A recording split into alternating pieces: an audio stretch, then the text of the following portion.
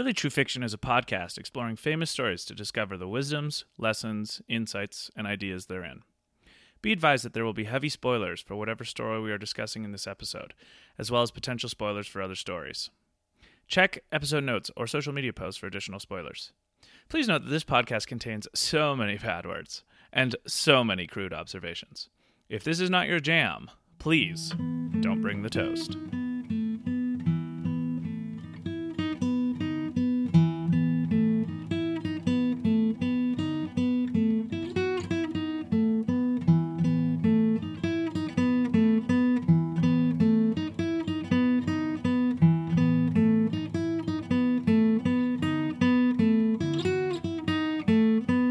We are very pleased to welcome you back to another episode of Really True Fiction. My name is Luke Mason. And my name's David Parker.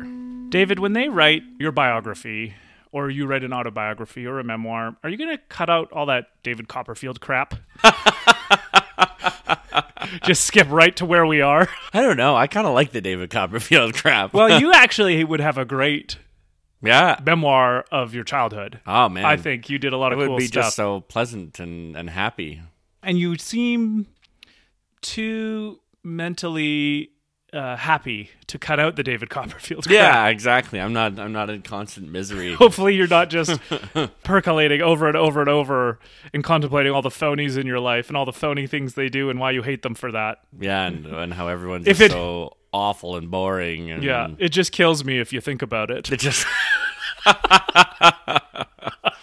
Okay, well, when you do your biography, first-person narrative, I hope you don't cut out the David Copperfield I won't. crap. I'll keep because it in there. More than anything, I'll be in some of it. Oh, you will. Play the Big Brother role. Yeah, everyone knows everybody's favorite thing is to read things about themselves. So true. So true. Unless they're bad things. Sometimes those aren't fun to read. Yeah, but I notice if you think about it, you miss even the bad things. Woo. Little teaser there for everybody listening. Here we go. So yeah, David, what story are we doing today? We're going to do Catcher in the Rye. Mm-hmm. Everyone's favorite high school assigned reading. Yeah. Which I never read. Up until yeah. This. Right. I never actually got assigned Catcher in the Rye in high school, but for me it was Mice and Men. Yes. That was the one I remember. And I think also Macbeth. Those were the two. They only assigned those two? Well, that was in grade 11 English, okay. And I honestly don't remember what we had to read in grade 12 English. Must have been really impactful. Yeah, my memories of grade 12 English mostly centered around the fact that my teacher would give us like daily quizzes on literary forms of speech. So like, what's an example of irony? What's an example of automatopoeia? What's an example of... Well, I forget the other 10. But okay, yeah. And the thing was, if you didn't spell it right, you wouldn't get the mark. Oh. So I had to learn how to spell onomatopoeia. I still don't know how to spell I probably got it wrong like 7 times, and he's just so mad. He's like, I know what it is. He's like, yeah, but can you spell it? I was like, which, fuck. you know, attention to detail. Asshole right? Teacher. But I bet you still know how to spell onomatopoeia. Well, we're not gonna throw that on the chopping block right now. I say. So yeah, we're doing J.D. Salinger's novel, although a short novel, The Catcher in the Rye. I'd say it's like slightly longer than a novella. Yeah, I always figure that it's a novel if it's over 200 pages. Yeah, and it's just over 200 pages. Yeah. We're not totally sure. It says in the book flap that it was the first incident was published in 1945, and then another incident of it was published in 1946, and I'm not exactly sure what incident means in the literary world, but then...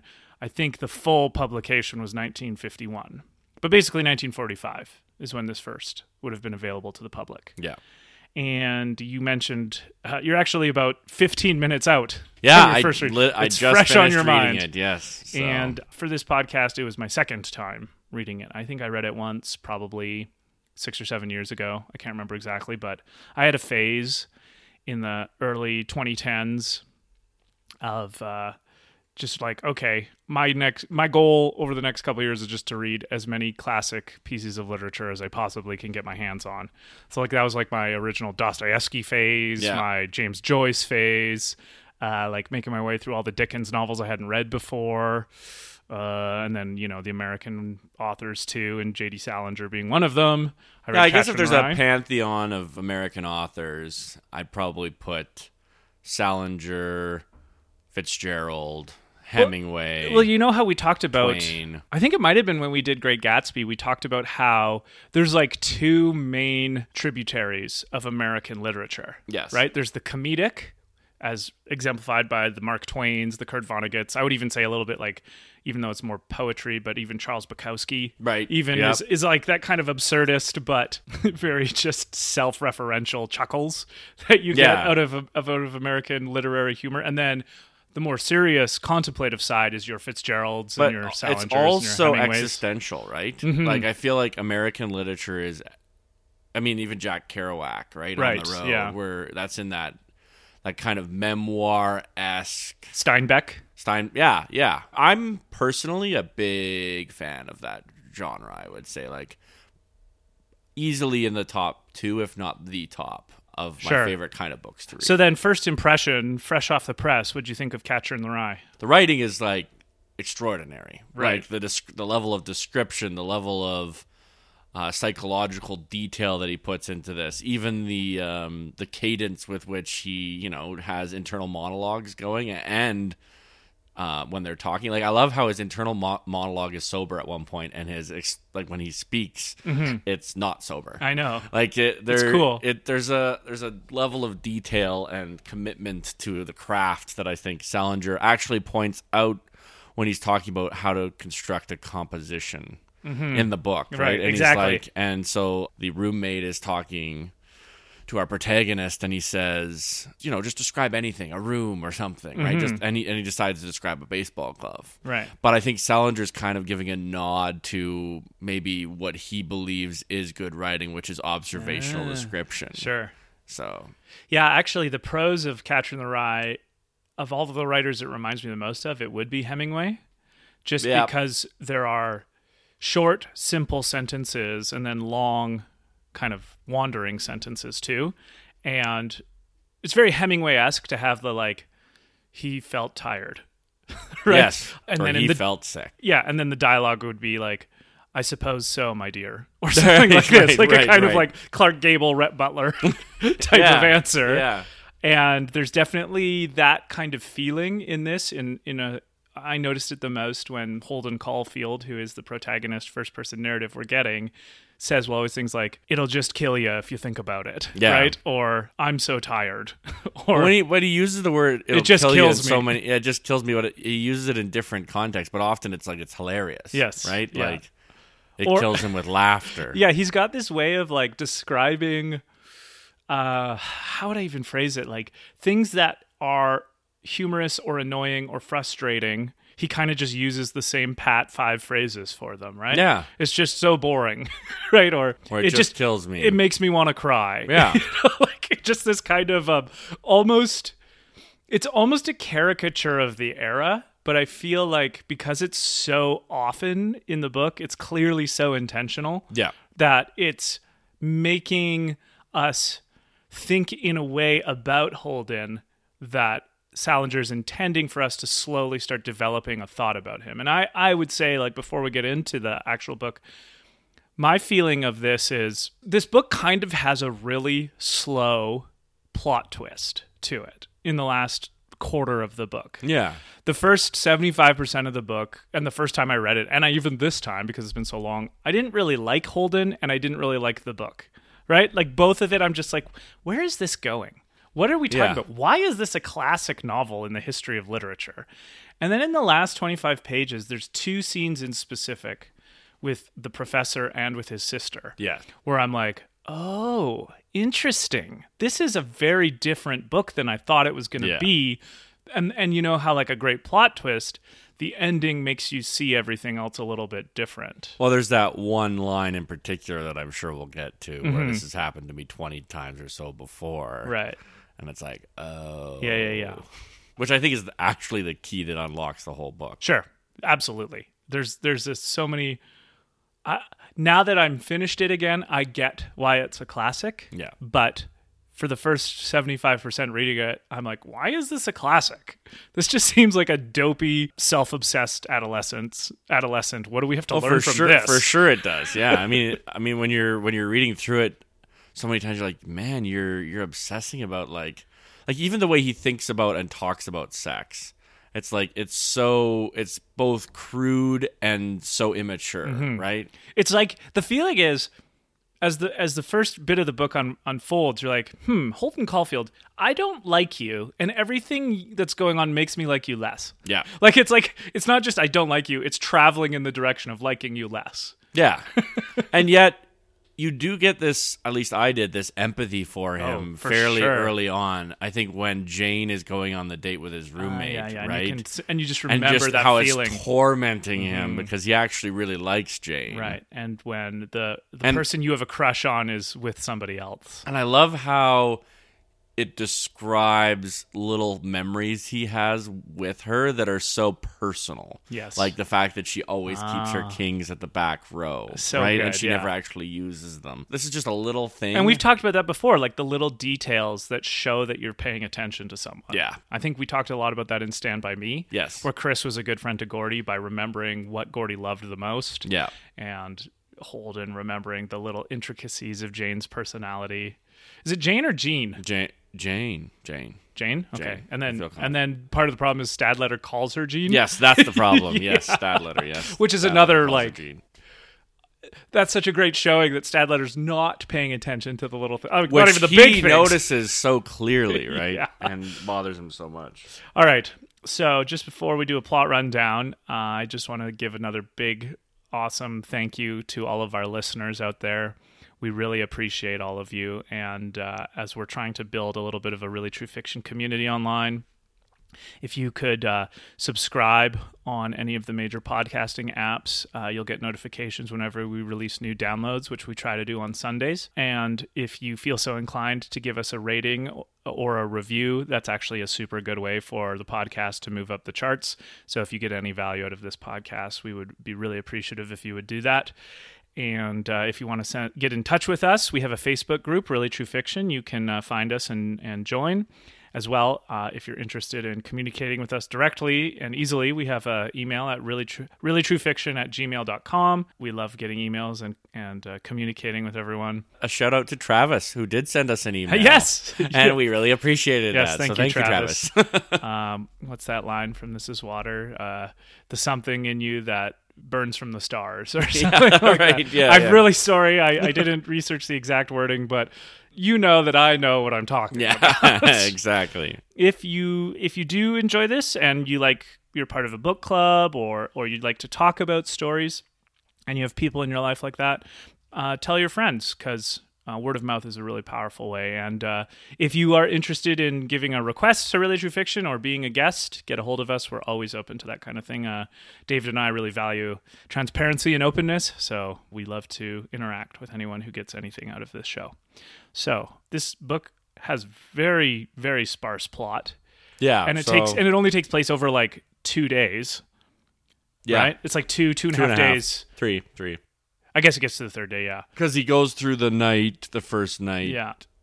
No, you're right. 2.5 days. I think it's like it starts on a Friday night or even a Saturday night. On a Sunday. And it ends on a Monday. No, I'm right. It ends on a right? Monday, yeah. So it is, yeah. Anyway, the plot, such as it exists, is what, David? So essentially, Holden goes from... Who's 14? No, 16. 16, right. And his roommate's 18, so... which he never is failed to remind him of, right? Sure, that he's just a little guy. So he's 16. He's been kind of being sent from kind of boarding school to boarding school by his parents. He doesn't seem to be able to get out of these boarding schools, and he's obsessed with sex, as most 17. What a weird, as most 16-year-old boys are, right? But he's never had sex, and we learn this fairly early on. Because it actually seems like he's a pretty decent person deep down, but he's so consumed by kind of everything that's bad in the world, like how people treat people, and yet he seems to have this incredible soft spot for people who are kind of looked down upon, like Ackley. So there's this fellow named Ackley, who's one of his roommates. Not roommates, sorry, dorm mates, I guess. and everyone kind of rejects him and won't hang out with him and won't let him into his fraternity. We learn out later. And it's interesting the interactions they have because he doesn't like Ackley, or there's things he really doesn't like about Ackley. Ackley doesn't brush his teeth. Ackley is covered in pimples. And like the description of how you feel... You're supposed to be a little bit disgusted by You're this person. disgusted and turned off by like that he picks his pimples and things like this. Like there's some grossness to it, right? And yet you come to discover that actually he really does like Ackley. And one of the things he likes about Ackley is that other people don't like Ackley. And he has this tendency to kind of, I mean, and this is the title of the book, is there's people running towards a cliff. And his job is to stop them from running. Metaphorically, yeah. And they kind of, that's what he wants his life to be, is stopping people from doing these things. So basically, he gets kicked out of school. Not kicked out. He like leaves just before he's supposed to leave because he's getting kicked out. Yes. Or did he quit? No, he was kicked out because he failed 5 of his 6 classes. Right, except English. And he decides that he's going to leave early because of this emotional trauma he goes through when a girl that he really likes is going on a date with his roommate who he likes, I guess, but who he knows is a player and is like constantly, using women. Yeah, he's like his roommate Stadletter's like a bigger guy, like muscular. And he's like sporty. Yeah, he's like a on jock. The basketball he's team a jock because his basketball coach lends him his car when he wants it. Mm-hmm. And he's like a relatively good-hearted jock who might be a bit of a meathead at the same time. And also, seems to like to, have fun with women. And this really bothers Holden. So the end result is that he punches him and then gets beat up and is covered in blood. And he's just like, I've had enough of this, essentially. And so he leaves and he gets on a train and he goes to New York, which is where he's from.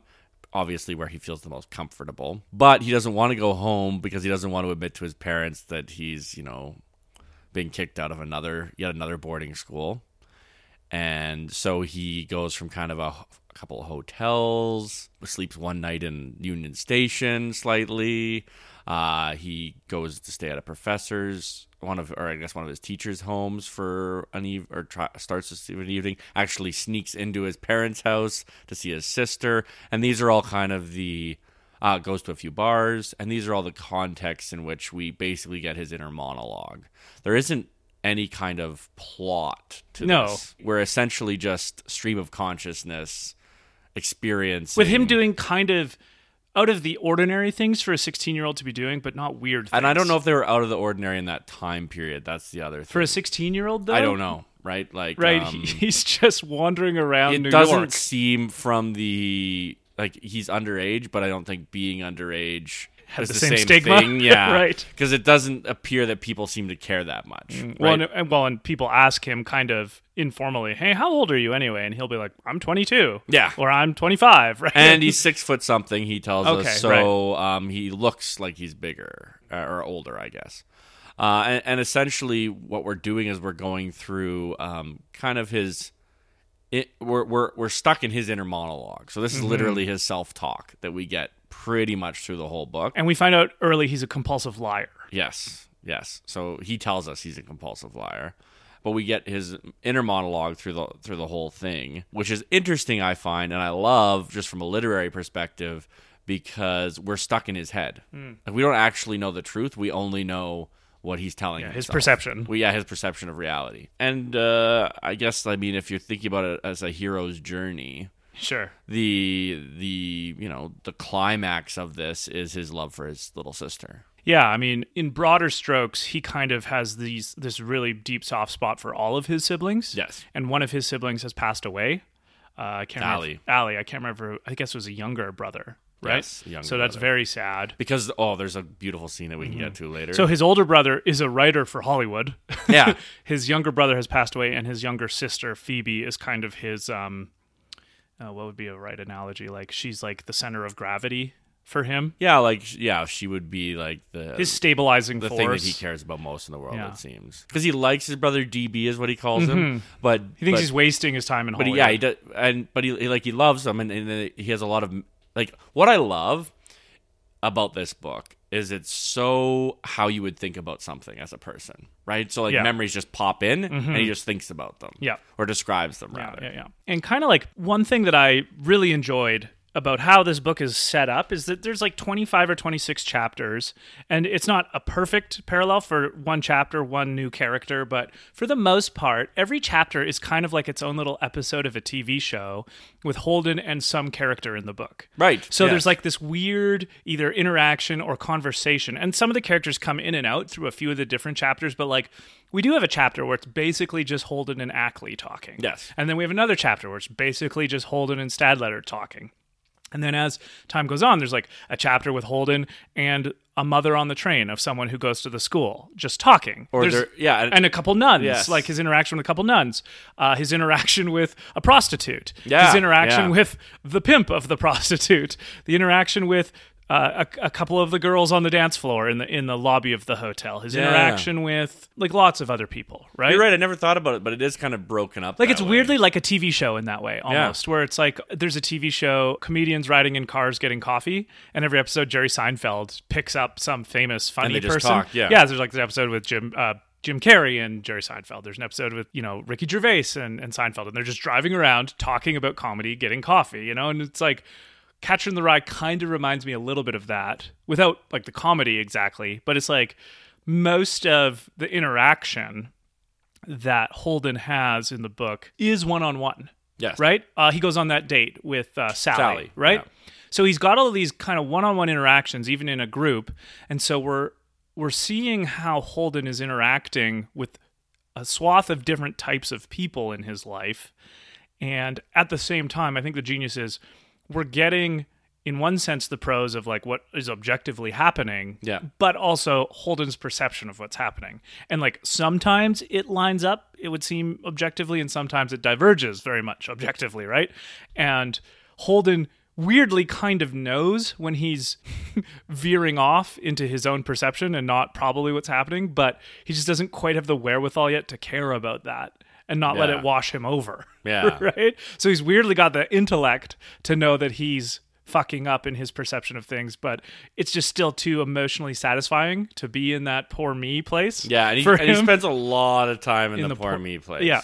And I guess what I meant earlier with the slow-moving plot twist is that the last two interactions he has, one with the professor, Mr. Antolini, and his wife, but mostly him, and then his sister Phoebe, are so different from the rest of the interactions he's had in the rest of the book that they're kind of the little things that seem to turn him back into a more positive trajectory in his life. Like after he spends time with Phoebe, he doesn't want to move away to Colorado. He doesn't want to just run away. Well, at the very end. At the very end, right? The very end of the book, his attitude seems to have shifted away from all of the negative things he's planning for his future out of spite and anger and resentment into a kind of more like, well, if I've got this awesome little kid who looks up to me, I maybe need to be not quite as resentful. And especially when she starts crying. Exactly, right? And says she wants to go with him. Yeah. And so those last two interactions, I think the kind of payoff of the end of the book to me and why I like it is that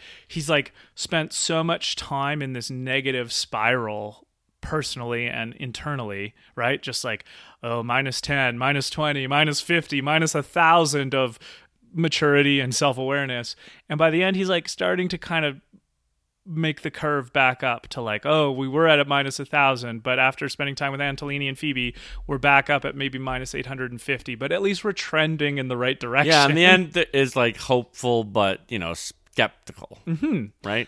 And I guess I kind of like the realistic nature of that potentially, especially in adolescence, where this book so is like much that I think the reason it's a classic is because the turmoil of adolescence is so masterfully recorded on these pages. And there's a couple of aspects of it that I think are not necessarily novel or unique to us now in 2020, but when this book would have been published in 1945, like there's a whole section on kind of anti-bullying and suicide, right? That I probably wouldn't have been as talked about or easy to talk about in 1945, right? So I think part of this is historical in the sense that it probably is a bit of a trailblazer in culture for a couple tougher issues. Well, when Phoebe asks him, like, what are two things that you like? Like, do you like anything? Because she's such an insightful 10-year-old with the insight that only a 10-year-old could have, right?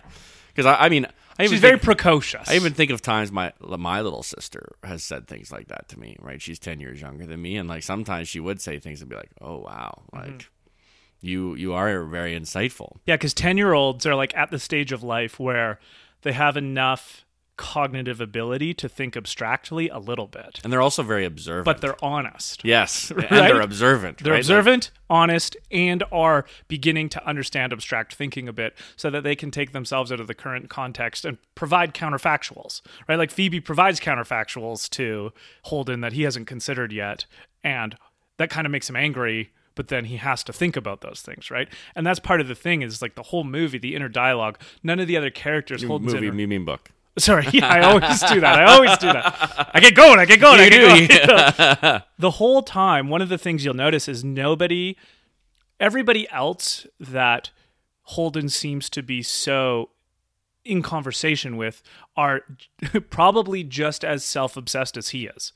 So what they do is they don't provide him with counterfactuals other than just like kind of the basic, like, well, if you get kicked out of school, your life is fucked. What are you going to do? Right. Whereas like Phoebe, Mr. Spencer, yeah, that dialogue is so weird. It's but Phoebe is the one, and Antolini are the ones who actually start to give a little bit more counterfactual context. It's like, well, even this, what about this? Do you really want to do that? And it's like they actually seem to care about him in a way that no one else does. Just like, you know the difference between people who you just play a role for their life? They don't dislike you, but you're just kind of around, right? And you play you're like the Shakespearean. You have a role. You play a role in their life. You're on the stage, and then you're off the stage of their life. Whereas other people who you love and love you actually think about you when you're not around. True, right? True. And all of the characters would only think about Holden when he's around for most of the book, and then except at the end, the last two would think about him when he's not there. Yeah. And obviously, Antolini has a bit of a weirder. Yeah, well, that's that something we can get into later. Yeah. So anyway. Yeah, that's a long preamble, but I mean, that we've kind of plot summaried it too. So. Yeah, I mean, this book is not one you read because you want an adventure story. No, this is a deep dive into the human psyche, and like I think that's the best authors of this genre are, I would argue, American. And this is what's so great about this type of book is that it seems shallow until you really start unpacking it. Yeah. Every kind of like, they seem like vignettes because he's actually like physically in different places when he's having all of these interactions with different characters. But because we have one person's internal monologue, they get connected over time, right? Like it's like, I imagine as a scientist, this is very thrilling where you collect all this data and it's just raw data, and the process of beginning to find connections between the data is really like, oh man, if this connects to this, that could mean this theory is true, right? If it doesn't, maybe we have to think about it this way, right? And there's just kind of like that feeling I get when I'm with Catcher in the Rye, where it's like, oh man, that conversation he had with Stadletter, how does it relate to that conversation he had with Mrs. Morrow? Yeah, right. And once you start doing that, you're like, oh man, this is a little bit deeper than I thought it was on first reading. Well, and that's the beauty of it, is nothing is kind of on the nose in this book. I think that's another reason it's a classic. Like, what we're being told isn't what's happening, right? What's happening is kind of the turmoil of this youthful soul wrestling with the insecurities that he doesn't even realize he's dealing with. Yeah. Because he's projecting all of his insecurity onto his hatred of others. Even how he describes those three women at the bar that he ends up dancing with, like how they're so stupid and cowish and like ugly. boring and ugly. But what else do I have to do? Right. And I'm like, bored anyway. And yet then he describes really enjoying dancing with one of them, but they're so consumed with celebrity watching and like the things they want that they're not paying attention to him. What is actually happening here? Well, this is someone who's desperate for attention, i.e. him not getting it and describing it to us, but instead the description is actually just of him projecting these horrible things onto these women. And his go-to at those times is always to just tell lies. Right. Like he always like, oh, I saw this famous person. Yeah. You just missed them. Them. Right. But then the funny part is, and then she goes back and says, oh, I got a glimpse of him. Yeah. But like he's only doing that to become the center of attention even for a second again, right? Where he's just so insecure in some form that he can't even recognize in himself.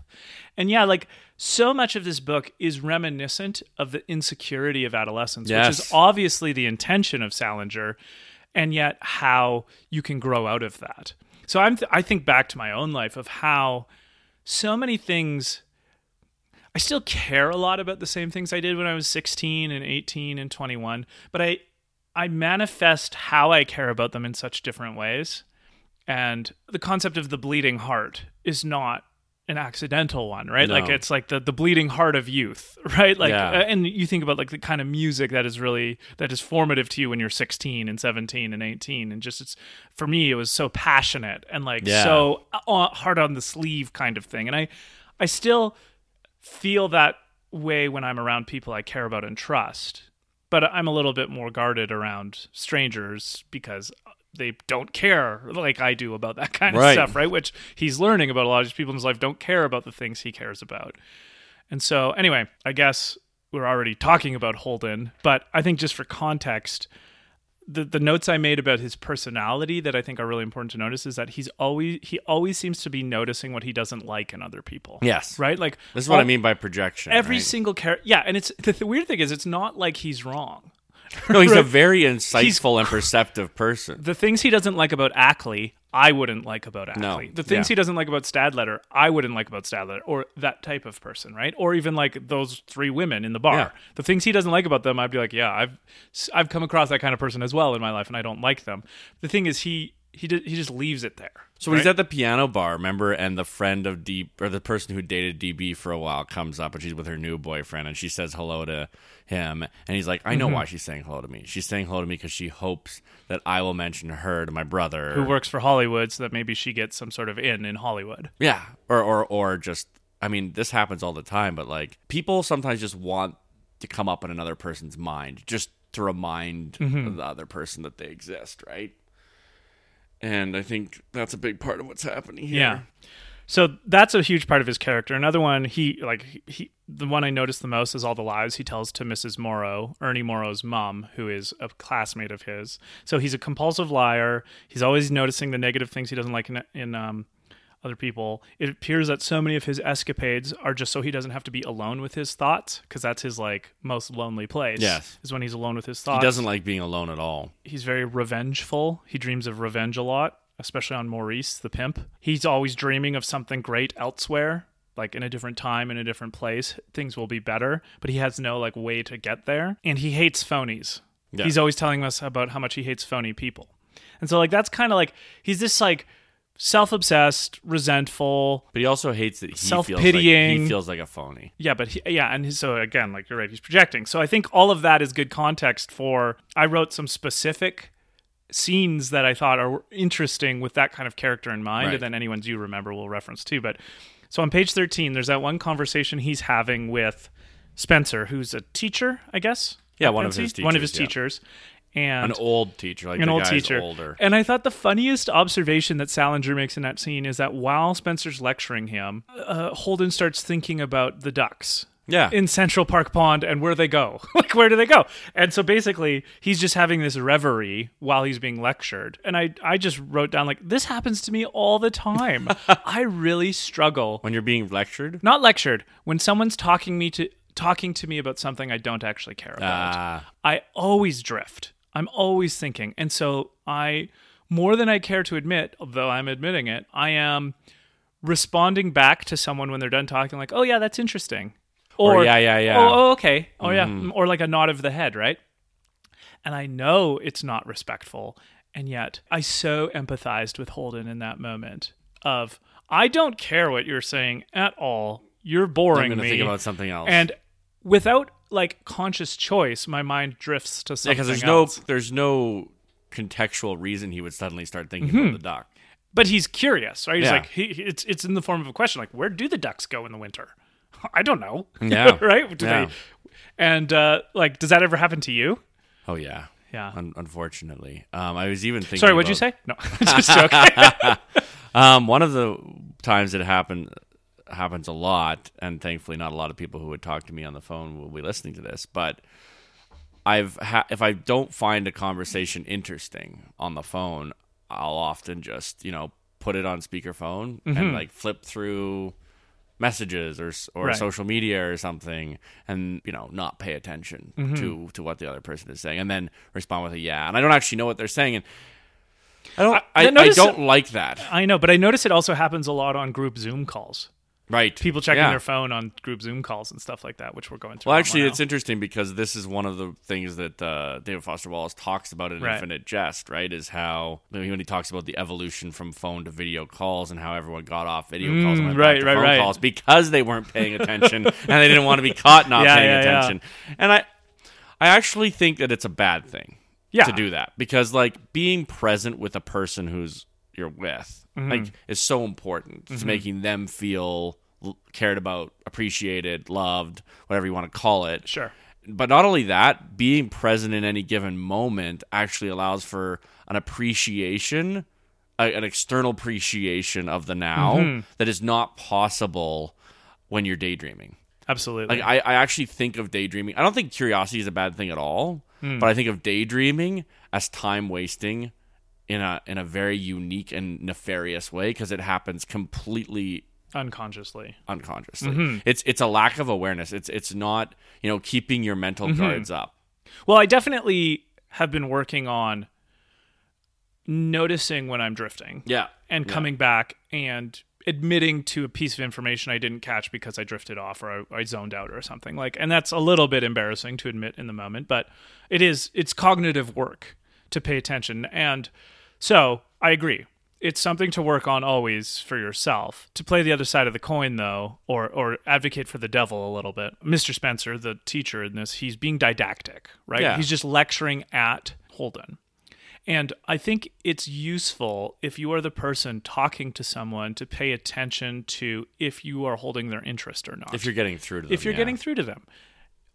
As a teacher, if you're not, you might want to change your tactics, right? Like that's probably pedagogy 101 is, okay, this method of education isn't working. Maybe I must try another. And best teachers I've ever had are the ones who are adaptable to different types of students. Right. And I try to be that way for the kids at work. Like some of my approaches of helping them learn something work. And some of them, like some kids, I can just tell them the rules and they'll learn. Yeah. Some kids I need to physically show how they have to run to play the game, right? Right. Some kids learn just auditorily, some learn kinesthetically, those kind of things. Some of them I can just let them read the rules and they'll get it, kind of thing.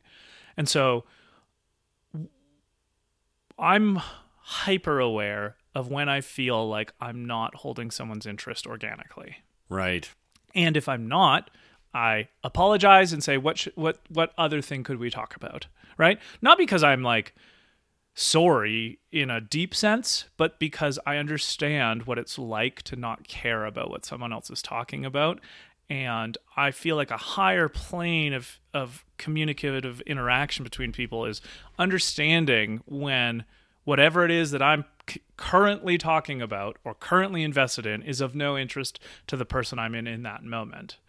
And I think that's actually where a lot of the problems come in this book between Holden and whoever he's talking to, is that they're not on the same page at all about what they care about. Almost ever, yeah. And that obviously weighs on his soul quite a bit, right? And presumably it weighs on the other people's souls quite a bit, even though because it's Holden's inner monologue we're getting, everyone just comes across as stupid and boring. Yes. Even though he's probably the same way to them. Yeah. Right? Well, even you have that conversation with the older guy who's going to Columbia. I apologize, his name has escaped me. They're at the bar and they're having a drink, and it's a very short scene. Oh yeah, what was his name? Anyway, it's not really important because someone he knew from before. Someone that was at a school that he went to is supposed to be kind of like his big brother sort of situation at the school, and he just keeps asking him about sex. Like he just just straight he's just up obsessed with it. Just because this is someone who apparently given him kind of like lectures on sexuality and things like that. And the guy's like, "This is boring me. Like you're like I don't want to talk about this. Do you want to talk about something else?" And then eventually he just keeps on bringing the same it back topic, up. Yeah, and so he just leaves. Yeah, right. This is obviously someone that he kind of looks up to, and he wants to seem like he's also kind of suave. Yeah. and in the know. And the guy's like just not having any of it, right? Yeah, so he is clearly boring to other people. That's what I'm saying. Yeah. Yeah. We're well, I'm being boring by just repeating your points then, but I'm doing it on purpose. Simon, emphasize it. What is it? You know how a gentleman is only ever rude on purpose? Yes. Right. A comedian is only ever boring on purpose. There we go. So another scene that was really affecting to me is when Stadletter beats the shit out of him. Okay. And he keeps calling him a moron. Yeah. He just can't stop. That's his moment of strength, right? Yeah. Where he's like, well, maybe and that's interesting. How did that scene affect you? I guess is the question. Because the whole time I'm thinking to myself, Holden, shut the fuck up. Right. Why are you getting beat? Yeah. And in his head, it's even like, I shouldn't do this, but I just can't help it. I can't, yeah. So I guess it's like a breaking point for him. But it's interesting. I think it's James. Is it James Constable, the guy who throws himself out James the window? Castle. Sorry, James Castle. Thank you. So James, I have a friend named James Constable. That's why I came to my head. Yeah. So James Castle, he sees it as admirable that James Castle won't take back an insult that he made. Right. And that's why he's getting the crap point. beat out of him. And it seems that that's something... He knows he's not strong. He knows he's not a tough guy. But he's like, well, at least I'm going to say the truth. Right? Of course, he's not the truth in love. This isn't an attempt to, make the world a better place truth for in this spite. Truth. It's like his only method of being superior to others is being more insightful than them about their own intelligence. Yeah, or lack thereof. Yeah. You know what? And it again, this scene, maybe this is where it is. Like, it reminded me of things I did when I was a teenager. Right. Not like to the extent of being lippy to someone until they beat the shit out of me. But you were pretty lippy, I do. I definitely was. But I was also, and this happened more when I was drinking in teenage years. But I would just grasp on to a particular interpretation of something and just avoid all reasons to the contrary. And just I have You'd these run with it kind of thing. Yeah, I'd run with it. I have these memories of my first year of university of just locking myself in my room, avoiding friends who wanted me to go hang out, and just being like, you didn't do this thing the way I wanted you to do it, so ergo, fuck you. You don't understand me. Kind of interesting. Thing, right? And interesting. And I definitely and I had this one really harsh moment where I just got so angry at my parents when I was 18 for something. And I smoked my head on the bookshelf just to show them how angry I was and show them that I was unstable in a sense, right? The strictures they were putting on me were so unbearable that I wanted to, the only outlet was physical pain, basically. Wow. Yeah. I remember. And so I have that feeling of now, at my age, I'm looking back, why the hell did I do that? Right? It was so stupid and nothing got accomplished. Yeah. But I empathized with the fact that Holden just couldn't shut up about calling Stadler a moron. Being so upset. I must have been 14 or 15. Maybe I was 16, but I was just so angry with my dad about something. I don't even remember what it was. I have no recollection of that. But I remember saying that I'm going to destroy this family. And it's such a horrifyingly stupid. And I would never do that, but it's my anger took over my reason, and I said something so hurtful. And obviously I have great parents and they've never held any of these idiocies against me, but I think back to those, just the turmoil of being a teenager. And it's so well captured in Holden. Yeah. Right? The pendulum swings so hard, so fast. The pendulum swings of emotion. He's in love with Sally and telling her he loves her, and then he can't live without her, and then I don't know why I'm lying to her like this. Yeah, you're a pain in the ass to me. He's erratic. Yes, and I remember being erratic. Yeah, absolutely. And when you're in that place, you don't feel like you're erratic. No, you feel no. This is who I am. You feel like you don't get me. Yeah, you other person. and I reinforced that in my life with a lot of the music I would listen to, where it was a lot of it is meaningful at the time, but it was emo songs "You don't understand what I'm going through," stuff that kind of motif is the essential one. I'm so glad we're not there anymore. Yeah, it's true. I don't miss that at all. I don't miss it other than I'm glad it happened to me because it gives me a lot more sympathy and empathy for young people around in the world now, yeah. right? Yeah. In the sense that I actually know how better to talk to.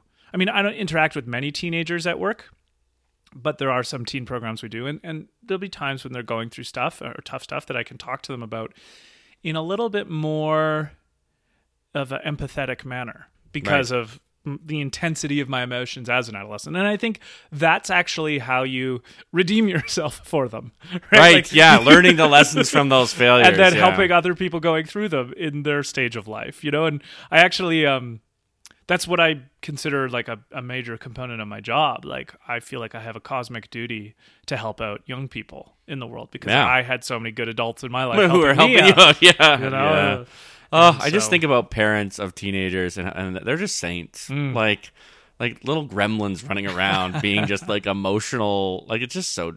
And what I like is it's such a holistic and totalistic understanding of the teenage mind because there's so much good in Holden too. I know. And like he there's love, and there's, you know, looking out for the weak and the broken, and like and really insightfully understanding the evil in the world. Mm-hmm.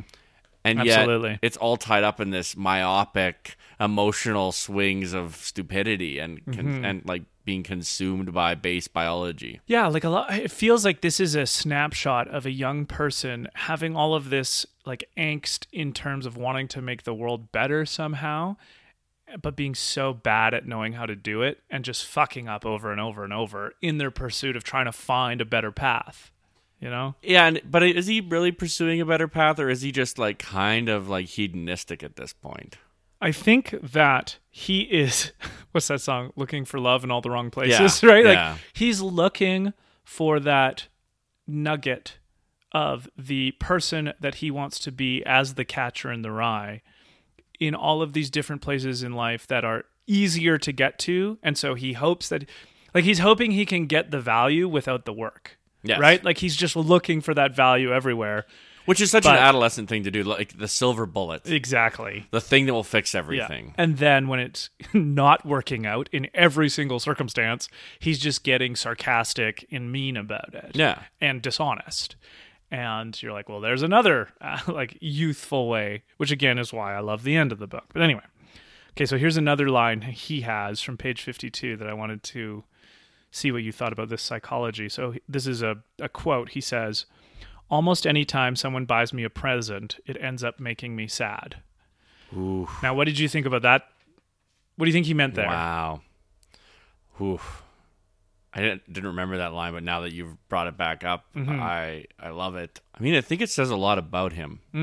Because he's not willing to receive things from people. Yeah. Because he doesn't actually think he's worth it. And I've been there. But also, one of the worst things about receiving presents is to receive a present that you don't actually want. And did I ever tell you this story about the skis? I think I did. Maybe, but do it again anyway. So...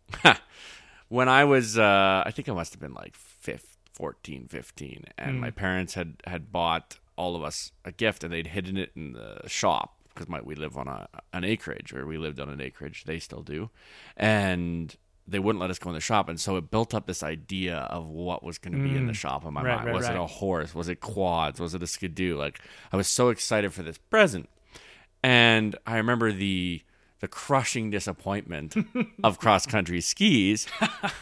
Now, I'm really glad that they got us cross-country skis. It was an incredible thing for them to do.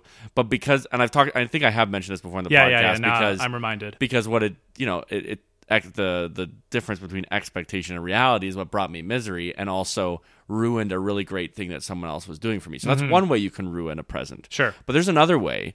And it's when the person doesn't really know you, but they feel obligated to get you something. And so they get you something, and it hurts because it's like, I didn't even, like, does this person not know me? Well, it's not a gift. Yeah. It's an obligation. Right. You know that little joke I always make of, if it was obligatory, it wouldn't be a gift. Yeah. You know, I say that about, whenever someone, hey, thanks, Luke, for doing that for me. You didn't have to.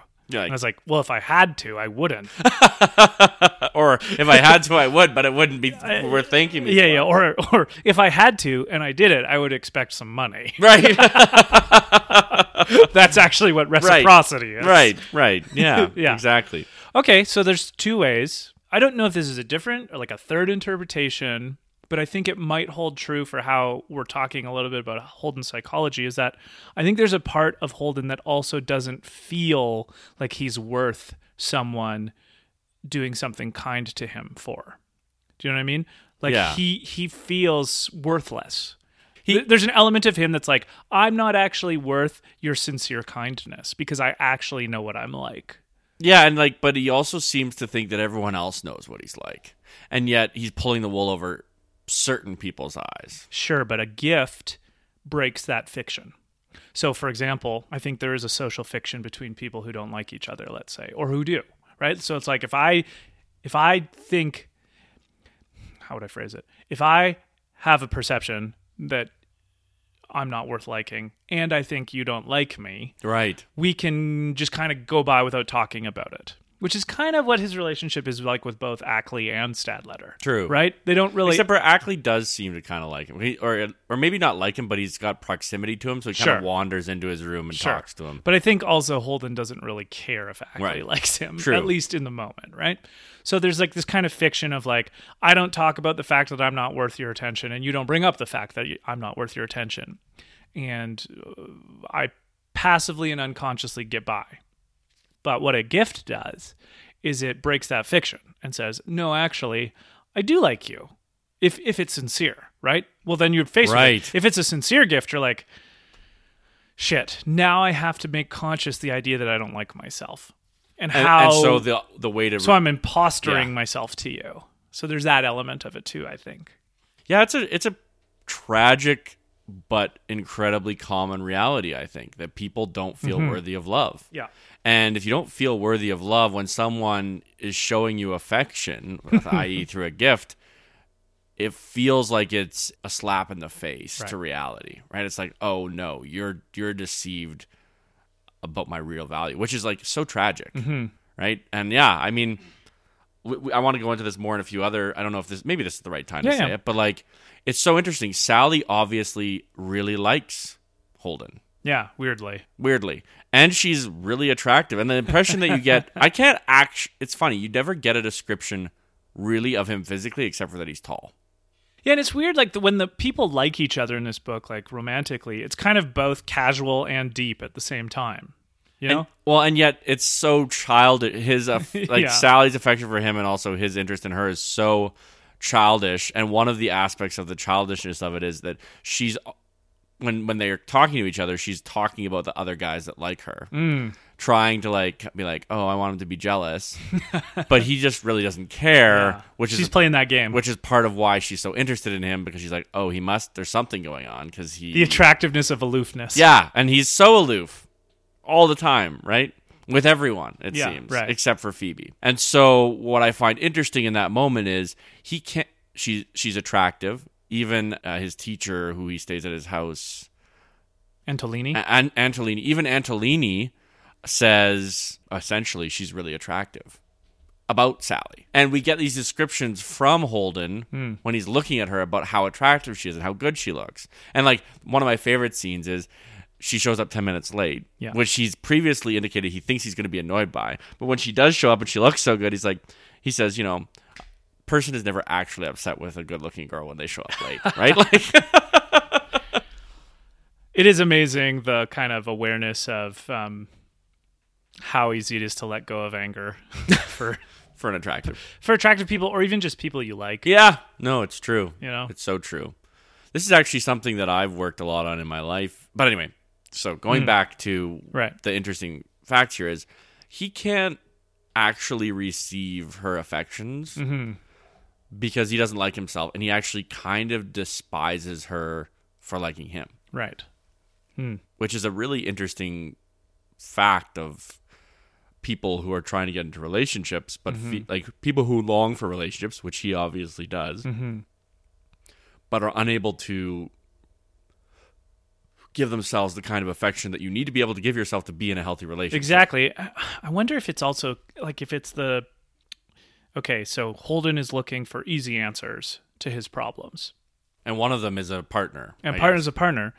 And he's going superficial, surface level stuff and then not finding the answer and then just using that as more evidence as to why he's unlovable, he's unlikable, and so is everybody else. But the weird part is he never actually says any of those things. Right. I don't think he's actually aware that he thinks of himself as unlovable. No, he doesn't state it. Because he spends all this time projecting the unlovable things about himself onto others. Mm-hmm. But there are a number of these like kind of funny, weird prose, the way the prose works, where he's like, well, maybe I'm not, maybe I'm like that too. Right. Or Right. maybe. Or he does have the reflection of like, he hates that he's a coward. Mm-hmm. Right? He's like, I'm Yeah. so yellow bellied. Like, remember he's talking about his jacket and his gloves being stolen. Right. And he's like, if I went to the room of the person who stole them and I found them in their closet, I still wouldn't be able to call them a thief because I'd be scared that they were going to beat me up. Well, and I would, yeah, like I think his biggest projection that he's putting onto others, but really himself, is that of being a phony.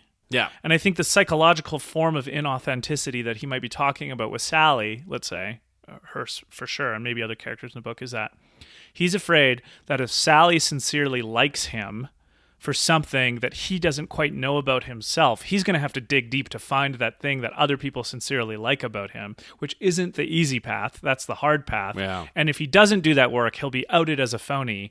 But if he does do that work, he's got to kind of figure out how to change his attitude about the world. Yeah. Right? Right. And so there's like this weird under the surface layer psychology going on of, okay, well, if Sally's right that there's something worthwhile about me, I'm either going to come out as a phony, which is the thing I hate, or I'm going to actually have to start working hard to not be a phony, which means I can't just have these blasé, sideways attitudes and opinions about other people that are unreflected. Well, it's interesting, right? Because right after they're finished skating, we get this scene where he's talking to her, and he tries to open up to her, but the only thing that he can open up about is how he kind of hates everyone and everything. Mm-hmm.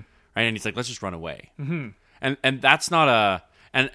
And you know, maybe a younger version of myself would have really empathized with that because of how I felt about myself, right? But it's interesting because I've actually experienced this with a girl before, where like I thought I was being deep and opening up about like all of this, you know, I don't know, Things you didn't like?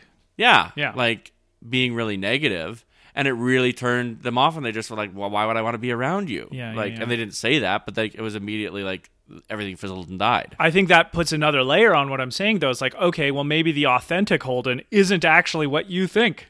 Right? Like Or maybe maybe it's not even what he thinks. yeah, the element of truth here that I actually really don't like these people sincerely will grind against your attraction and what you think is a sincere like of me. So he's like, oh, she likes me. Now I'm going to try to reveal my real self, or what he thinks is his real self, Yeah. which actually I think is one layer above his real self. Yeah, but has elements of it. Yes. I mean, what's the element that's good, let's say, is that he's very perceptive about the problems in the world, Sure. and very aware of what he doesn't want to be. Mm-hmm.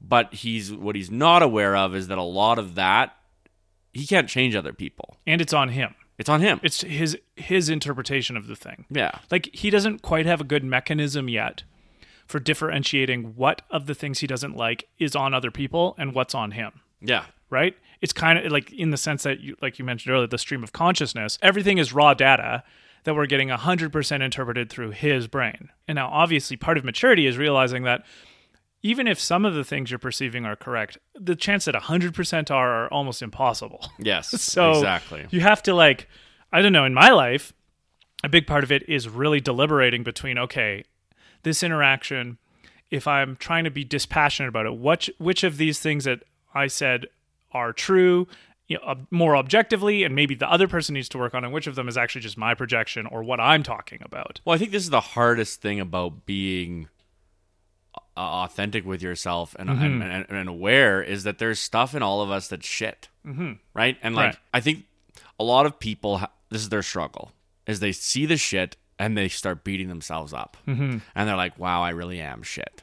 And like, that is one approach to these things, and it seems to sort of be Holden's approach, but there's no light at the end of that tunnel. No. That's a mine shaft, right? Because you can't escape those things being true, but those things being true shouldn't be the defining reality of your life.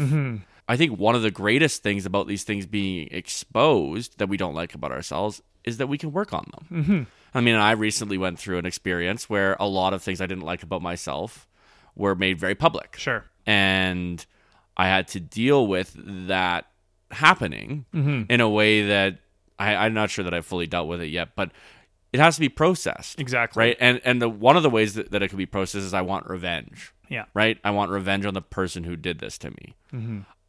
But that's not Which is gonna early book Holden. Yeah, that's not going to serve anything. No. And also, or I could project my own insecurities further and be like, well, you know, that's just the horrible world that we live in. Or I could really take the data and be like, oh, there are these things that I need to really change, or I'm going to keep repeating these same painful mistakes for the rest of my life. And I think, I'm not sure that Holden, we ever get a moment where Holden realizes this yet, but also he's 16. So yeah.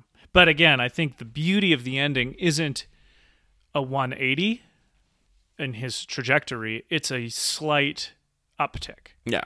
Right? Yeah. Like in the sense that we're left with the idea that he has maybe some potential now to know how to begin improving. Yeah. Which is more realistic because it's generally not an overnight. It's not a silver bullet. Yeah. Yeah. Exactly. So, yeah, his confusion between what's sincere and what is his interpretation and what other people might sincerely think about him is just so intertwined with his confusion about how to understand a gift, maybe. Yeah. So yeah, I like that. Okay. That's really good. Next line, page 91, another quote of his. When you are feeling depressed, you can't even think.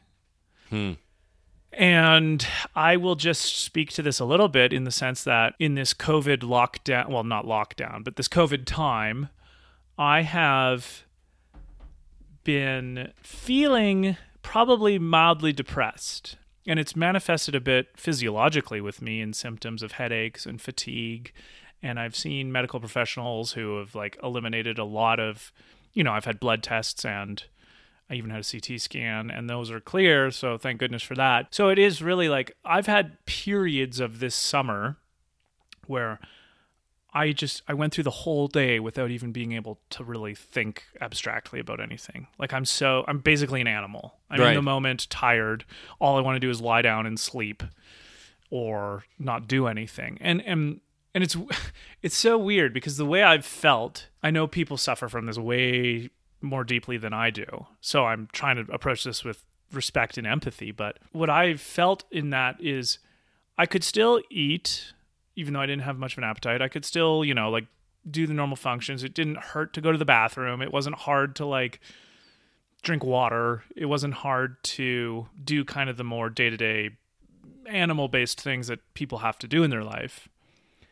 What was hard was like reading books. What was hard was thinking about the books I was reading. It was hard to do work for really true fiction kind of thing. And I just was like, that is so sad. The things you love the most. Because they're the things I love the most. Like the hardest thing for me to do in that time of life are the creative projects that give so much higher order meaning to my life, you know? And so that line in the book really resonated with me. It's funny how you sometimes read things at the right time to like have it be most affecting, you know? And so I don't know. Have you ever, when is it hard for you to think, would you say? I think for me, it's when I'm full of rage. I think I've been thinking about this a lot. And when I get truly angry about something, and usually that anger stems from one of two things, either a feeling of being attacked.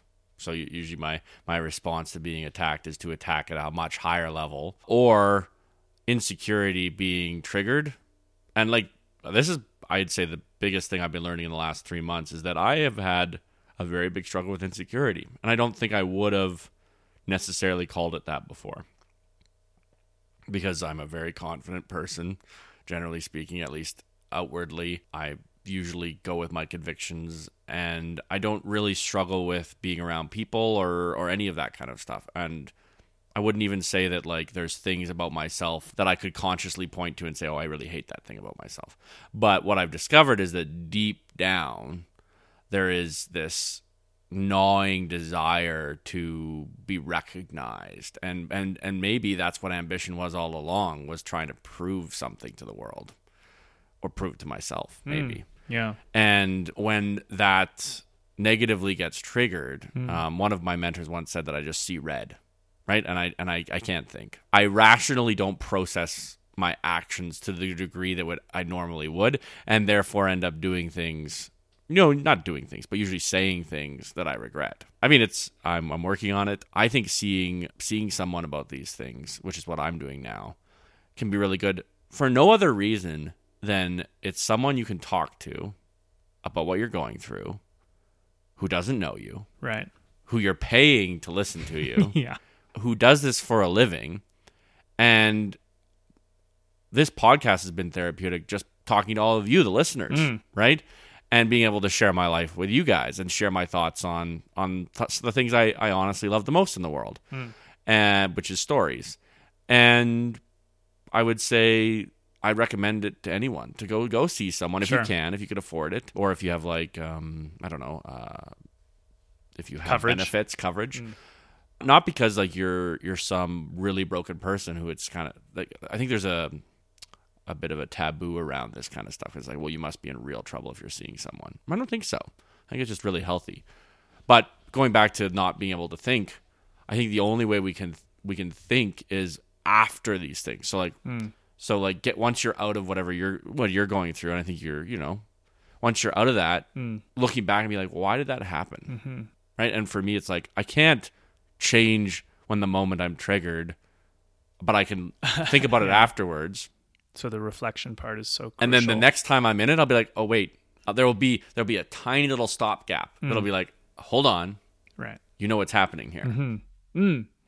Yeah, that reminds me of a little heuristic I got from Daniel Dennett of every time you hear the word surely in an argument, you have a little ding, little bell that goes off, because that's like usually an assumption versus a explanation. Yeah, right? Exactly. It's surely you agree this way. These little signposts we can lay along the way for our future self, our current self can lay these, saying, hey, look, pay attention to this, pay attention to this. Systematize your own self-improvement. Yeah. right? Like, hopefully, right? Well, that's essentially what the effective altruism movement, Will MacAskill type, is from the Oxford University, is we put so much emphasis on like human intention and conscious decision making to be moral when it comes to like charity, let's say, right? Actually, the best way to do it is to make it just recurring. You don't actually have to just habitual. Yeah.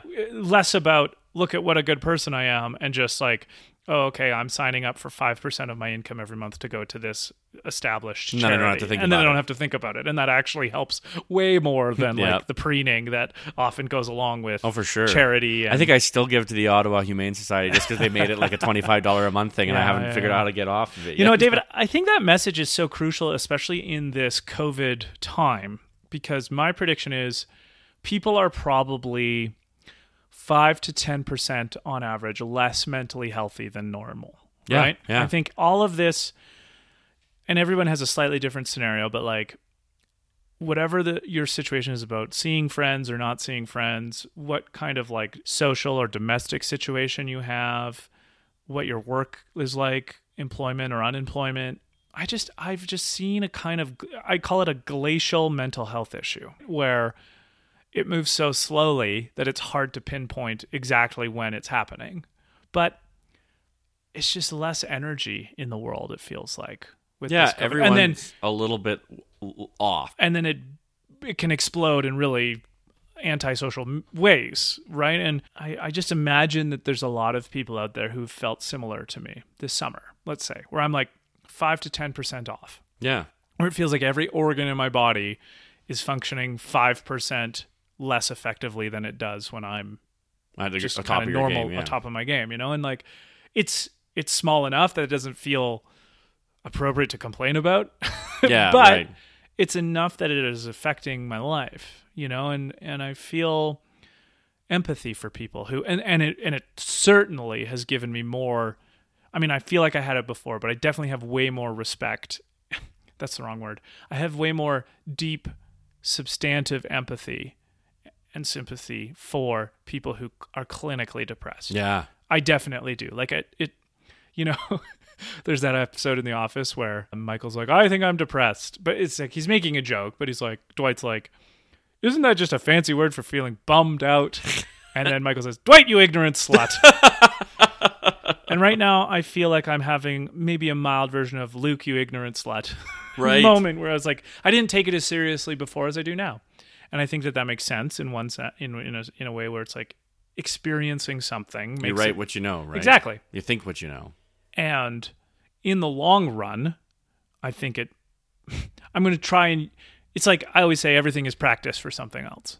So how to use this season well is to remember it and to try and talk about it in a more illuminating manner so that it's not defining of an entire era of my life or other people's lives, right? And honestly, the thing that has been the best salve for this has been talking about ideas with other people. Like, I just feel so refreshed every time I just have a conversation with somebody that is even an iota above the common everyday, and so obviously podcasting is a big part of that. Yeah. So it's definitely helped. And I agree, like the therapy behind just talking about our favorite stories is crucial. Oh, yeah. And I hope that this podcast makes you go for beer with your friends and read books and start a book club. Yeah. Right? Like, yeah. It's an antidote. I mean, there's again, now I've done this actually sincere talk of depression, but I have to, I have humor in my bones too. And so I got to make a joke. There's like, this could be apocryphal, but is attributed to Freud, where Freud says, you're not depressed. Your friends are just assholes.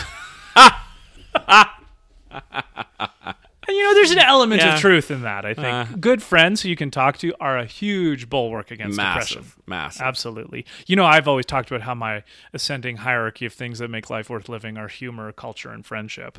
Yes, I love that. And I've always said that friendship's the chief joy of my life. Of course, yeah. Okay. Next little thing he brings up that I think is maybe more fun for you and me to talk about and just have a riff on. Holden's opinion is he bets Jesus would pardon Judas. And doesn't like the minister's phony voices. So I'll ask it as a question. Do you think Jesus would pardon Judas? So this is interesting. I've read books on this. Okay. I think yes, but I don't think Judas would pardon himself. Like I guess that's a good take. The Lewisian idea of hell, so C.S. Lewis. Okay. Is that it is a place we keep ourselves. And I would agree on that just from a psychological standpoint and actually theological, if I was saying what do Christians believe. Sure. Like the only thing separating you from God in a Christian theological framework, or at least the kind that I've been raised in and thought about a lot, is your own inability to bend the knee. Right? To say, you know what, you are God. That's it. That's all you have to do. Right? I mean, it seems kind of silly, but actually I think it's quite psychologically profound. Gives you a low resolution purpose that you can meet pretty easily and thus be ordered in your mentality. And yet very difficult in practice. Sure. Right? Because it is so easy to be in that kind of David Foster Wallace sense, myopic and worship the self and make your desires and your feelings the center of your universe. I mean, at least the take that I like the most about Judas is that he couldn't forgive himself. The reason he hung himself is because he couldn't forgive himself for betraying Jesus. Like he pre-understood his own. So I think Salinger's completely right here, but I don't think that is a novel theological idea. That's what I'd say. Yeah, I mean, it's funny because in the Divine Comedy, in the Inferno, the lowest rung of hell is kept for traitors, and betrayers, and so obviously Judas being arguably the most famous traitor, in at least Western culture. I mean, or Brutus maybe, but probably Judas is higher. Yeah, I think if you were going to take Brutus, Cassius, Judas, and Benedict Arnold, and vote on the most famous traitor in all of Western history, it would be probably Judas would win that election. So it's, obviously Dante probably had that in mind when obviously, clearly. Now, here's what I enjoyed that in the book, the minister is harping on the fact that Judas is damned for all eternity and would never be, and Jesus wouldn't even dream of saving Judas because of how evil he is. And I agree. I do think I think Jesus would try to pardon Judas, and I agree with your analysis that Judas would again, then deny the pardon because he feels like he did it so what he did was so So terrible, egregious, egregious that he was beyond the pale. Now I think the fun riff here might be, do we think Jesus could convince Judas otherwise? No. Well, at least not within that worldview. Because Right, but that's what I'm asking. that's how Could God Jesus, limits himself, right? But could Jesus change Judas's worldview? And I'm inclined to think, I think with enough time and enough conversation, the essence of Jesus could. Right, okay. Right? Like All right. when I think of the goodness of Jesus, I think of him similar in a way to narrative, in that you get him talking long enough, he slips underneath your conceptions and preconceptions. Well, that's why he about told stuff. parables, right? Exactly. Yes. So I'm wondering if there's a scenario where Jesus and Judas are sitting down at a bar talking, and Judas goes through the entire litany of reasons why he doesn't forgive himself, and Jesus says, "You're right, you don't deserve it. Now here's why I'm offering it." But that's the thing, is that's the whole story, right? Right. I mean, we've talked about this, I think, in The Lion, the Witch, and the Wardrobe. But, like, that's the whole point Of forgiveness? of forgiveness, Right. is you don't deserve it, Yes. right? Nobody does. Now, obviously, Jesus could make some sort of like sociological to theological point where it's like, well, I needed to be crucified, so without your betrayal, actually, nobody would be saved. So in one sense, you're actually a hero. Yeah, But- true. My favorite sermons were always centered around essentially this message about Jesus, where it was, yeah, no, actually, you don't deserve it, but I want to extend to you the kind of grace that even someone in the lowest rung of hell could grab onto and feel like they got a sincere second chance. Well, and the reason that I think this is important is Peter did betray Jesus. Not to the degree, I guess, that Judas did Right. on a practical level, but he denied him. And Yeah. what is Jesus' response? Forgiveness. Yeah. And Peter doesn't feel like he deserves to be forgiven for that. Because what Jesus, yeah, exactly. Now, see, and this is what Jesus does that's so great, is he says, he doesn't deny any of the things that they did, right? Like, he doesn't pretend like, oh, well, No, I know- whatever. It doesn't matter. I know in your heart, Peter, you denied me, but I know you denied me, but in your heart, you didn't mean it. It's like, no, in your heart, you meant it. Yeah. And that's still okay. Yeah. Right?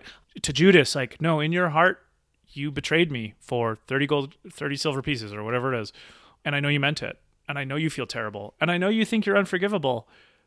And so I'm admitting to all of the things that are true about this situation. And yet I'm still consciously choosing to give you another chance.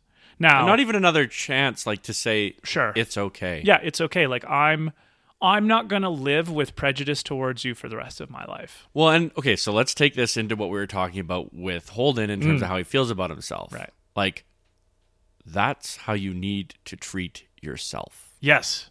right? Yeah. Like, you need to look at these things, and you don't say, well, I didn't mean it, or, oh, you don't come up with excuses for why you did the horrible things you did. Uh-huh. Because as long as you're making excuses, you're not facing the reality of the situation. But you need to be honest with yourself and say, look, I did these things. Yeah. And then they were not good. They were horrible. You know how, like, I sometimes talk to you about the third path? Yeah. It's like, what's the other way out of this situation that we haven't thought about yet? And what I think I value the most, to me, one of the most, I'd have to think about this more, one of the most philosophically vital ideas to come out of Christianity is the concept of grace. Yeah. I do think it's one of the strongest philosophical arguments, even, Yeah, right. that has come out of Christian theology, let's say, centered around the figure of Christ. And I think the story that you told of Peter and the hypothetical story we're telling about Jesus and Judas is that it's kind of like a thought experiment of, okay, even all of these things I've done, what's the interpretation of this where I can move forward in a healthy way? Yeah. And get on with my life, right? Now, literally, Judas doesn't do that. No.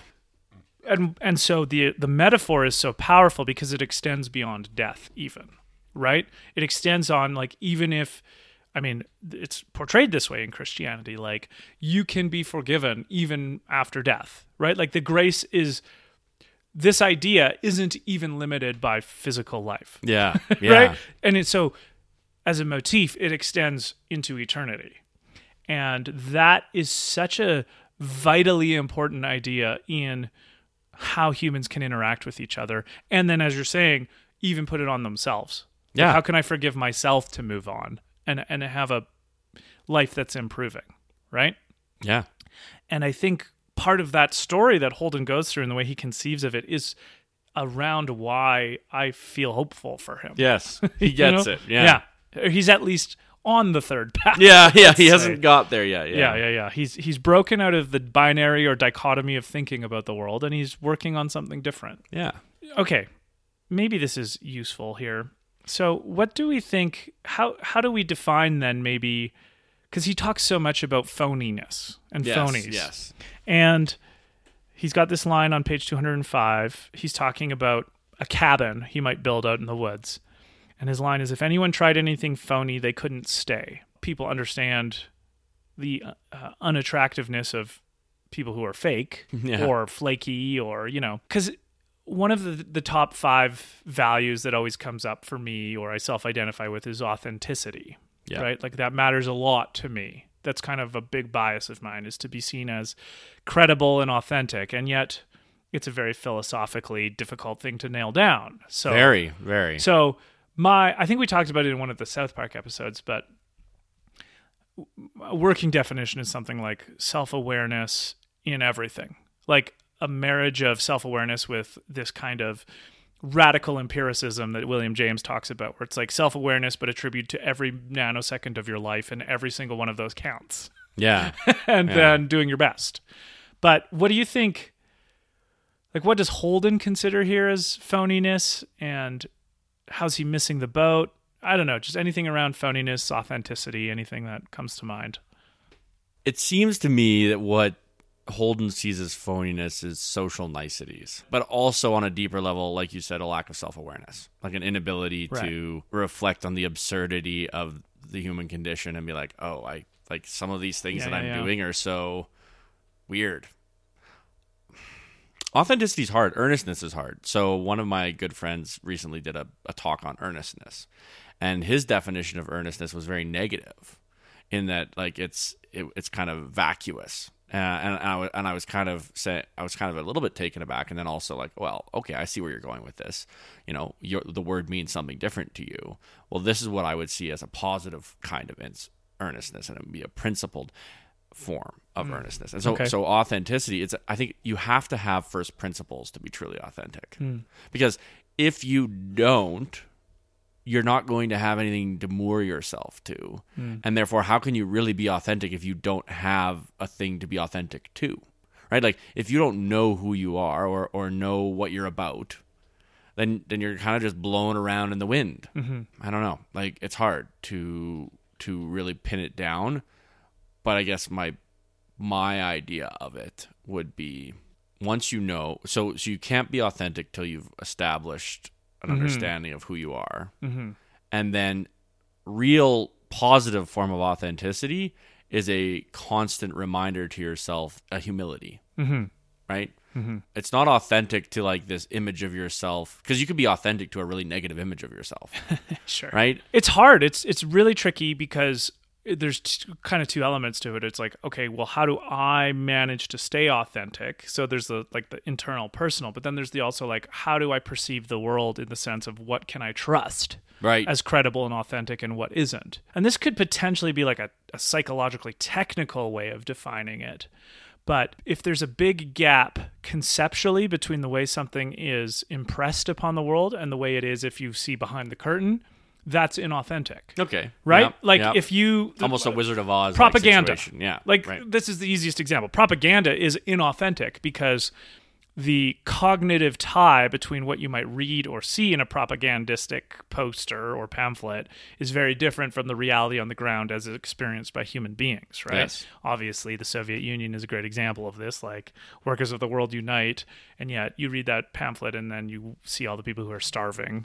And it's like there's just a conception, there's a clear conceptual disjunct between the thing you read and what's happening about the thing you're reading about, right? Yeah. And so when I follow public intellectuals, one of the things we use this term building credibility with people, right? It's like it's a incremental process of having essentially what you say match what you do. Yes. Right? I mean, right. I haven't brought him up for a while, but my favorite poetic version of that is from Emerson when he writes, what you do speaks so loud I can't hear what you say. Mm-hmm. Or actions speak louder than words. That's a maybe cliche way to put it, but I do think there is a technical way there where it's like if there's a massive disjunct conceptually between how something, the impression something is trying, and then you have to register, okay, is this disjunct on purpose or just an accident out of ignorance, right? Because that adds another variable of like, okay, well, is this person harping on the news about this thing? Are they intentionally trying to deceive us through rhetoric, or are they just mistaken in a true belief? Right. Right? Because that's not inauthentic. No. To be mistaken as a good faith true belief that you just maybe have the wrong facts about is not inauthentic. No. But it is a different problem that needs to be rectified. So I would say in our culture, we are forgiving of people who have sincere mistaken beliefs. And I agree. We need, like, that's fair. We should be. Yeah. Yeah, we should be. But then we kind of miss the next step of like, well, allow me to point out the mistake so that we can move on to the next not mistaken. Right. As best as possible as we can through dialectic and interaction, right? So, yeah, I see it as two problems. There's the social problem of authenticity and the personal psychological problem of authenticity. And maybe those aren't exactly the same things, but they're related, right? And so then I take the social and I bring it to myself and I say, okay, when am I presenting myself in a way that I know deep down I don't really think, or I don't really feel, or I'm getting beyond my bounds of knowledge? And I try to rein myself in more and more. It's like, I try when on this podcast, if we're bringing up something that I only know a little bit about, I try to preface it with that. Yes. Like, I'm remembering this from memory, not from... Or I'm an amateur at yeah, this, yeah. In our episode we recently released on Dr. Strangelove, we made a couple factual mistakes, and I make sure to write those in to the episode notes as corrections, right? And anytime if it's ever brought up to me that I've made a mistake, I try to do that, right? And so I think that's part of it. Yeah. Yeah. It's kind of like it's proportion. Trying to have your humility, right? Your opinions be proportionate to your knowledge. So I don't know, like I think authenticity is a fascinating topic to me because it's something I care so much about and can never quite nail down. That's a good in a total sense, but I think that's part of the ongoing project. Of self-improvement in some sense, right? So the deeper you dig, sometimes, at least that I find this, the deeper you dig into your own psyche, the more you realize, there are definitely areas where I didn't even realize I wasn't being authentic, that I wasn't being authentic. Right? So I would love any listener who has an opinion on authenticity to send it in. Yes, because this is a fascinating topic to both. And also, I think it's also a buzzword that I hate. Yes. So there's that. Well, buzzword, again, because it's inauthentically used. Yeah. The whole problem with buzzwords is that they're used in a sense that people know that these words are supposed to be important, so we'll just use them whenever we want so we seem important. Yeah, and exactly. That it dilutes their meaning. Anyway, just a couple of last things about Holden. He has this line on page 185. You're supposed to leave someone alone if they're excited about something. Oh. Now, I loved that line. I love that too. Because... that dovetails really. I forget I think it was Antolini or Phoebe or someone. But anyway, it's like some character was giving somebody else a hard time or shutting down a level of excitement because they just didn't have energy or want to deal with it or thought it wasn't important or something like that. And then he says this line, you're supposed to leave someone alone if they're excited about something. And this dovetails really nice with what I call highest common denominator. Like someone firing on all cylinders. That's what I want out of someone.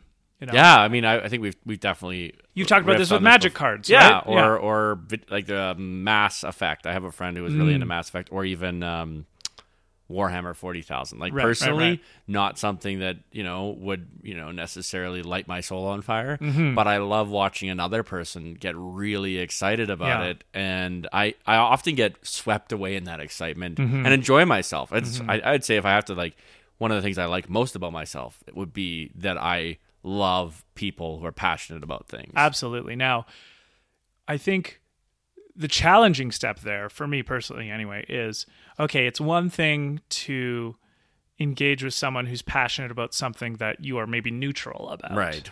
It's a little harder if it's something that you are, let's say, already prejudiced against or don't like. Yeah. So Yeah. here's an example that I've had to overcome in my life. So I had a very good friend I used to work with, and she loves music and I love music. However, her favorite kind of music is K-pop. Right. And she is rabidly passionate about the K-pop that she loves. And I find pop music in general to be bland and unsubstantial. And I really had to get over that. But at a deeper level, I got it because the music I love, I also love very passionately and Right. rabidly. Right? Right. And she exemplified the same passions for the type of music she liked that I do about the type of music I liked.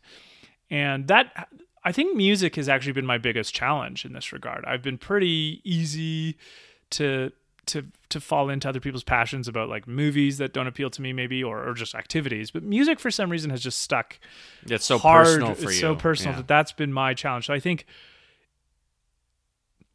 in this vein, find the hardest thing for you to appreciate someone else appreciating. And if you can manage that one, Then you're maturing. you can do it in You're any maturing, version, yeah. right? It's kind of like how I say, if you're going to learn how to play guitar, learn on an acoustic instead of an electric because it's harder.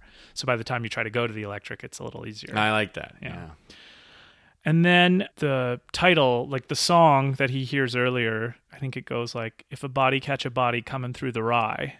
And he wants to be the catcher in the rye who stops people from going over the cliff. Of course, he misquote or he Yeah. mishears the lyrics, I but know. that's not. It's not funny. even- I love that this insight that he has received is a misquoted lyric, Right. Because like, how human is that? Yeah, it's to so good. to get some kind of like very personal idea.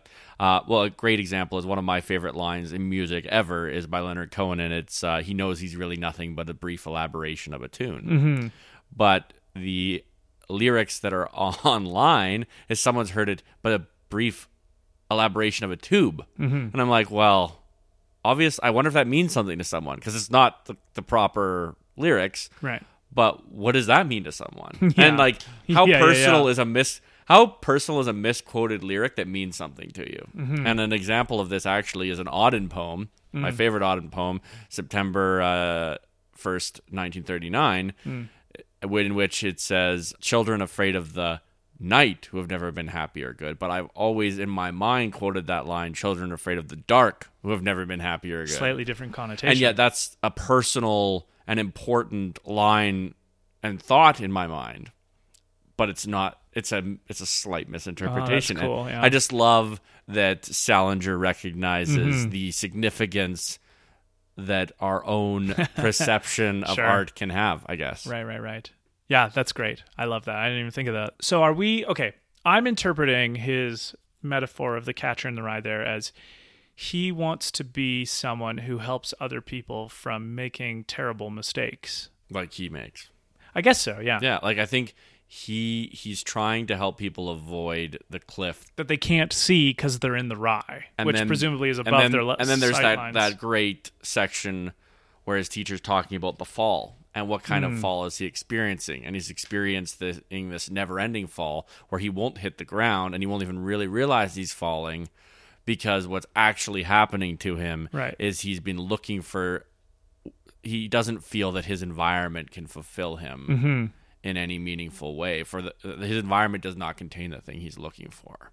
And yet I think that perhaps that is a misinterpretation of him because when he hears that song, Right. he realizes he's falling, and really what he wants to help people do is avoid that fall. And it's themselves. avoid the fall, and it's specifically, I think, the imagery of them being in a field of rye is that he knows the danger's there, but they don't. Yes. So he's the only one that can actually protect them. Like a sheepdog. Yeah. Or like he wants to be a protector. Mm-hmm. And I think, maybe this is the time to go into it, the reason he wants to be the protector is because he hasn't been protected.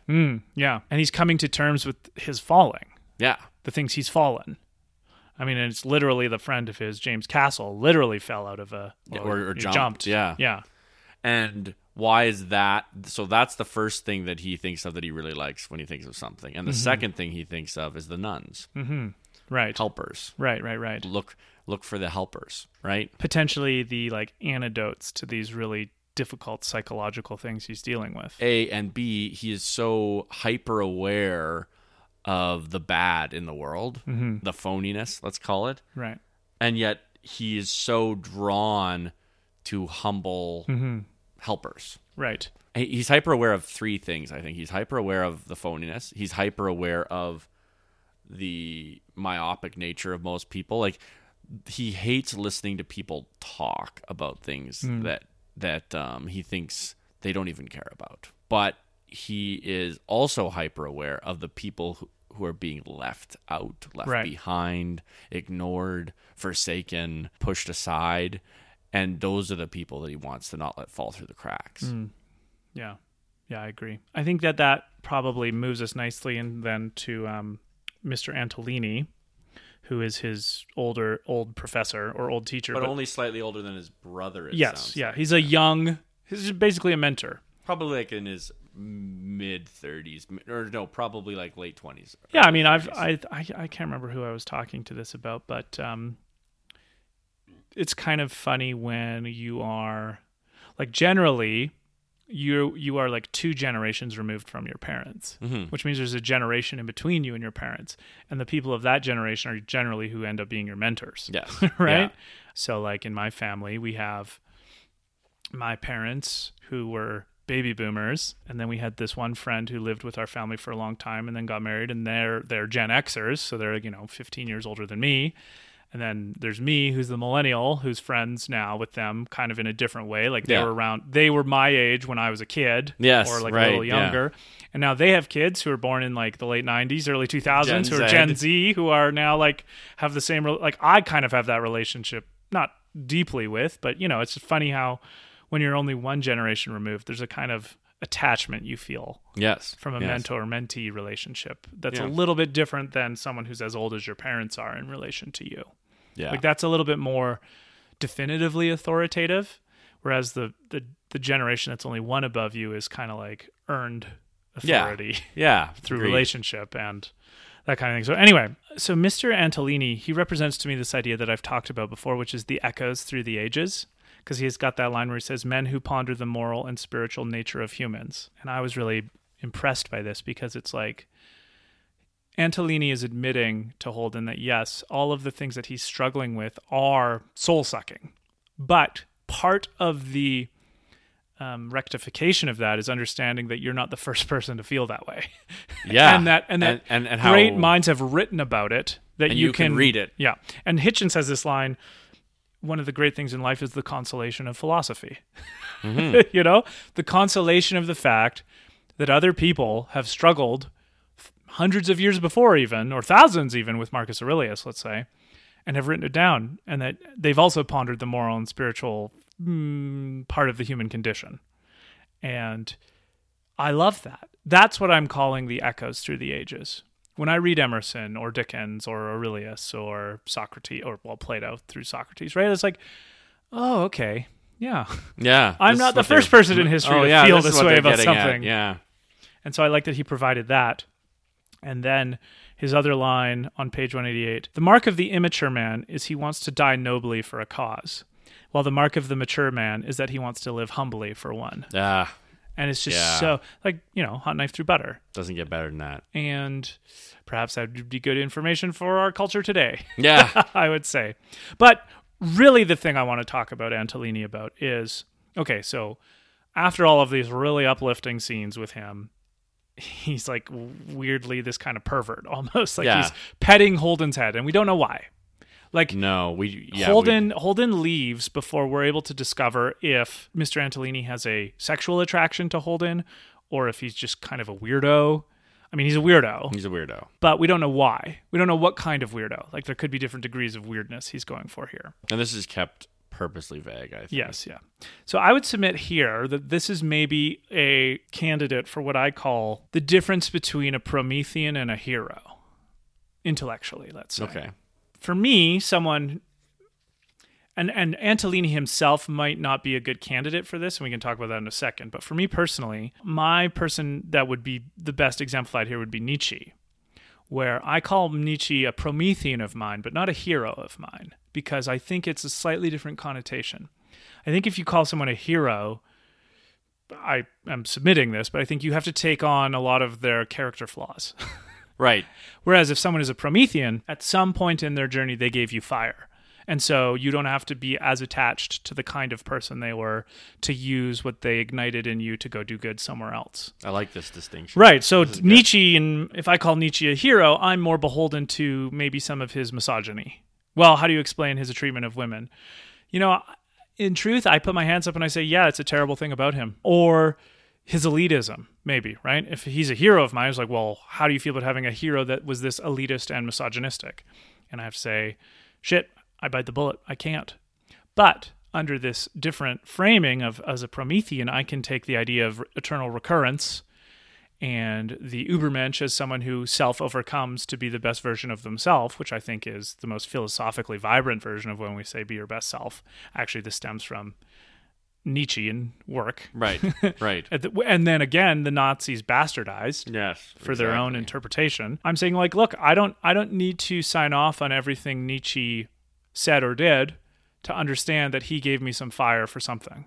Well, right? And also you don't have to say that a person was good to say they were insightful. Exactly. Or passing on that Promethean flame so that I go take that little spark I got from Nietzsche to go search the caves and dark places with the illuminating flame that I got from him, let's say, right? And it's like Nietzsche, being what I consider to be one of the deepest thinkers ever, is a perfect candidate for this. But there's others like Hitchens. I don't think Hitchens is a particularly good example of how you should treat your body. No, true. Right? If Very I say Hitchens point. is a hero of mine, it's like, well, he smoked 3 packs of cigarettes a day. Is that a good idea? Well, no, I wouldn't want that role modeled in my life, but I'm not committed to that. I say, like, this is a philosophical postulation I'm making. I'm not committed to all of the vices of a person that are maybe not worth exemplifying if I consider them a Promethean versus a hero. I like that a lot because that distinction so a lot of people desire to be someone because of what they see them as having. So let's say Hitchens, a following. Right. Or let's say Nietzsche, or a celebrity, brilliance. public intellectual, right? Or let's say a sports figure talent. None of those things I think should be what you build your life on. Because if you're pursuing those things in the David Foster Wallace sense, you're going to die 1,000 deaths before you die. Yeah. But if you make your heroes the people who self-overcome, I mean, even it's funny, Nietzsche saying that is what makes the Uberman. He's understanding that he can't self-overcome because he couldn't and he didn't. Look for the people who do that. And often they won't be the people who are self-aggrandizing, who are well-known, who are out there because they don't need that. Because a lot of that outward stuff is all about validation. I don't have to take on as a responsibility all of the kind of untowardness of Dickens' personal life to consider his work worth pursuing into the future. The ideas. Here's a good example. I don't have to take Sir John A. Macdonald's bigotry or his alcoholism or anything from him. So he's a Promethean, and what is the Promethean thing that he did? He gave us Canada. Yeah. That's an idea which I'm very fond of. In fact, I would say I love. But I don't have to take the baggage of the problems that were Sir John A. Macdonald. I could just take the idea. Exactly. And I think that's the point. It's the ideas that you could... I mean, it's kind of a similar debate to, like, how can you separate an artist from their work, right? Like, how do we feel about Michael Jackson's music, let's say, Dickens' treatment of his family. Exactly. Now, attempting to be thorough about this, I think there are limits. I think there are things people could do. I don't know. This is an open question. Antolini being... Maybe a pedophile. That colors a bit more, I think. This is also Selinger's genius, right? Because he gives you these really lofty and thoughtful ideas about, like, the human condition and education, and then he slaps you in the face with, like, what is this? Right. And that's maybe a part of why this is such a classic. Is he can build a whole narrative and then give you a tiny. But the moment that I want to talk about after is where we know that this has happened to Holden 20 times before. It says right through him. Holden says that. Antolini. Oh, no, not Antolini. It's like, this has happened to me before. Yeah. Well, that obviously is contributing to a lot of his psychology. Yeah, exactly. So, yeah, I mean, it almost feels like the only thing that can really get in the way of this analogy I'm making about the difference between a Promethean and a hero is, like, abuse of children. Like, I just don't Well, know. or like maybe like I think no, I disagree. I think like there are lines of morality that have crossed really discredit anything. Okay, well, here's a contemporary example, maybe Kevin Spacey. Right. Right? Now, Kevin Spacey, it's not exactly the same because it's not like he's an original thinker. He's just been an entertainer and a very, very, very talented one. And I still think American Beauty is one of the greatest movies ever made. I love it. I also think he was a rapacious asshole who abused minors. Yeah. Yeah, it's a hard one. I wonder if also the medium of art changes how you feel, because Kevin Spacey, like, his characters that aren't so much that behavior are easier for me to digest than, like, let's say Frank Underwood from House of Cards, which seems more in line with what Kevin Spacey actually was like. Right. Or is way, like, right? is he still alive? So it's an open question. Now, a countervailing one is there was this band I used to really like at one time called the Lost Prophets, who lead singer is a pedophile, and he got caught with very, very young children, and he's in jail, and now I just can't listen to them. Right. And it might be because he was the singer, but it's a bridge too far for me in terms of like aesthetic enjoyment of the music. But it might be because music is a more authentic take on that specific artist as opposed to acting, which is almost by definition pretending to be somebody else. Right. Which is something Holden talks a lot about. Mm-hmm. But now, Mr. Antolini being a character who gives Holden basically his out conceptually from his problems, and yet is also like potentially trying to molest him. And that's the other. I think the problem in this context is we don't know if he's trying to molest him. Right. But it seems that way. So I think there are edge cases which make my distinction between a Promethean and a hero difficult. But I think most of them don't fall into the edge case. No, I think it's a great dichotomy to have, because it allows you to take things from people that you might not like, and wisdoms that you might actually despise or think are acting in evil ways. Right. And it allows you to take that wisdom and then discard. Well, you're not obligated to pay homage to their ugly vices. Yeah. That don't rise to the level of evil. Which I think is an important nuance in a society which will cancel someone. Right? Right? Like, oh, yeah. This is the cancel culture antidote, in my opinion. Okay. An authentic apology, sincerely meant for a bad thing, should be taken seriously, and we move on. Yeah. And on top of that, we don't jettison out all the good ideas maybe someone brought to the table just because of a mistake. Yes. Right? Or a vice, let's say. Now, I don't think we can in any way say that abusing minors is just a vice. No. That's what I mean. Like, that's why I'm saying the abuse of minors, child molestation, pedophilia, to me is the most obvious edge case. But, and I think I would ask listeners to look deep into their heart, how do you actually feel about Michael Jackson right now? Are you willing to never listen to a Michael Jackson song again in your life? Because I would say if you're committed to Michael Jackson as evil, which I don't know, it's an edge case, art versus artist. I think to be thorough on that, you'd have to say, I'm never going to listen to Thriller or Billie Jean ever again, because that's in some sense paying homage. But then again, that's what I mean. It's so hard with the edge cases. But there are other, I don't know, like let's say Mick Jagger, who is maybe not the most laudable individual in history, but I don't think he was ever like rapaciously immoral. Right. Right? Like he obviously slept with a lot of women, but presumably anyway, as long as it was consensual, which, you know, it's not hard for rock stars to get consensual sex, even if it's not in the best interest of the young woman, let's say. Yeah. I don't need to be committed to his philandering to think that the Rolling Stones are just one of the greatest bands ever, and he's like a weirdly amazing performer. Right. Right? So I think Michael Jackson is the edge case, whereas most of the cases are more in this gray zone, that if we have that Promethean versus hero distinction, we shed off a lot of dead weight. Yeah. So. Okay. I like that a lot. Yeah. So I don't know if I've ever fully articulated that thought before. I think I've brought it up on other episodes. Yeah, that's a good articulation of it, though. Oh, thank you, David. You're welcome. Okay, so I loved that last chapter with him and Phoebe. Me too, yeah. Because the note I made is that she's the person that pulls him back. And I have noticed what I'm calling a pleasant asymmetry in life. And the pleasant asymmetry is that one person who does a lot for you can make up for 1,000 people who don't. Yep. Yep. So another way of putting it, I often say, is that if a soul is loved by individuals, it does not need to be liked by crowds. Yeah.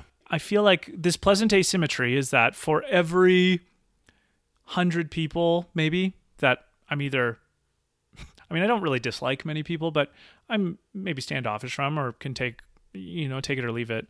The one person who does a lot for me does so much more for me that it can make up for a week of disappointment can fade away, washed away in the intimacy or embrace or conversation of one person who does a lot for me, right? Yes. And I feel the same way with music. I can hear a lot of songs I don't like. As soon as Gord Downey's voice comes on, I'm back in the I love music train again, right? So obviously Phoebe, that whole scene, it's beautiful how she pouts, is feeling like she's not going to help him, but then she forgives him. I don't know.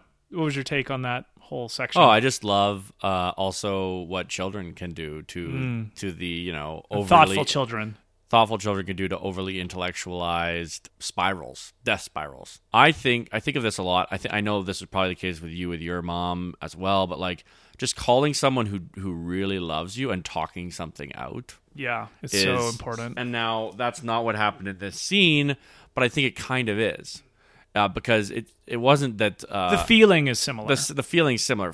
What Phoebe did for Holden was contextualize everything. In case we didn't mention, I think we did, but Phoebe is Holden's 10-year-old sister. Yeah.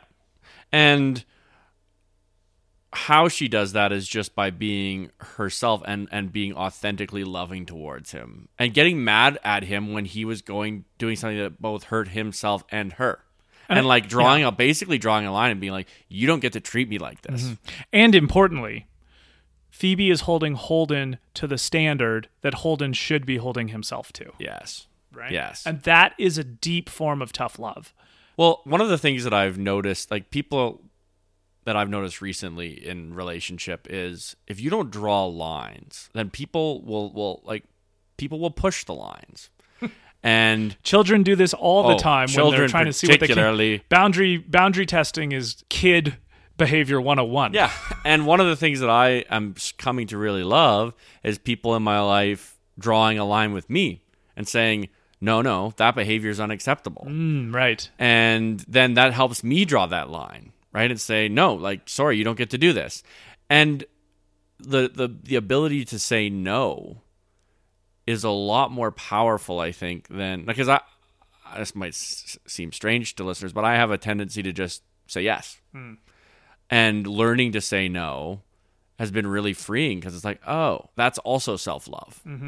No, I'm sorry, I don't want to do that. Or I'm not interested in your opinion on this thing. Right. Negatively ranting at me about how I've fucked up. Right? I'm not going to allow you to do that. And setting boundaries around yourself. And like, I just love how Phoebe does that, right? I don't even think she does it consciously, but at first she's showing him love. His response is to push her away. And she's like, no, sorry, you don't get to do that with me. I love you and you don't get to push me away. Like that is not an acceptable behavior to me. So that snaps him out of his death spiral. Yeah.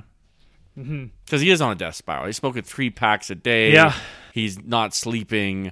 He's wandering around in the rain. He's so deep in the maze of self-pity, he doesn't even know that he's in it. No. And she's like, what do you like? Do you really like anything? What is that saying?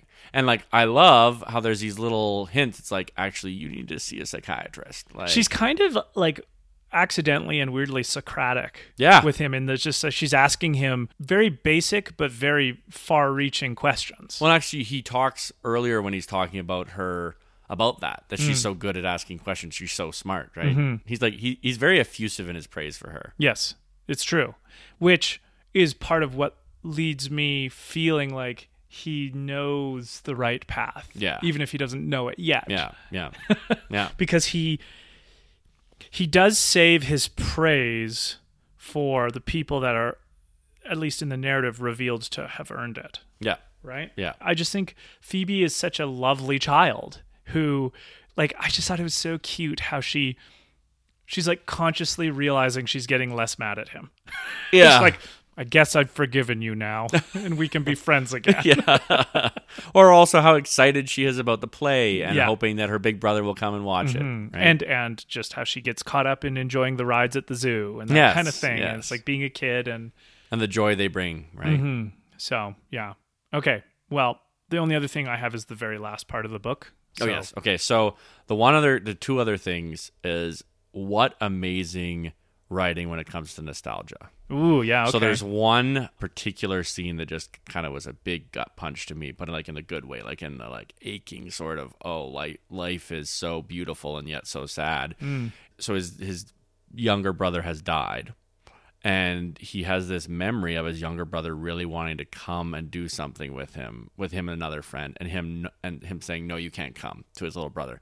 And he talks about how he thinks about that a lot. Right, yeah. And it's just this gnawing regret. And then he even says, not that I didn't play with my brother all the time. It was just that one moment. And what a human...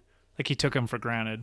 What a description of a human emotion, right? Where that little regret beautiful. of that tiny little moment that any one of us could have had. And like, I think about myself, like I have those regrets myself. And when you have those regrets that are kind of eating away at you and something maybe you'd think about on your deathbed, go and talk to the person if they're alive and say, I know I did this, and like, probably like just say, I'm sorry, right? Like, Yeah. if I neglected you in this way or I hurt you in this way, and 9 times out of 10 they probably don't even remember it, and you're not gonna regret it anymore. You've opened it up to that person, Yeah. and you get to move on. Yeah. And like, I had someone in my life recently do that with an event that had happened to them that was eating them up, and the other person didn't remember it, and I was like, it's fine, don't worry about it. And like, she's never gonna have to think about that moment again.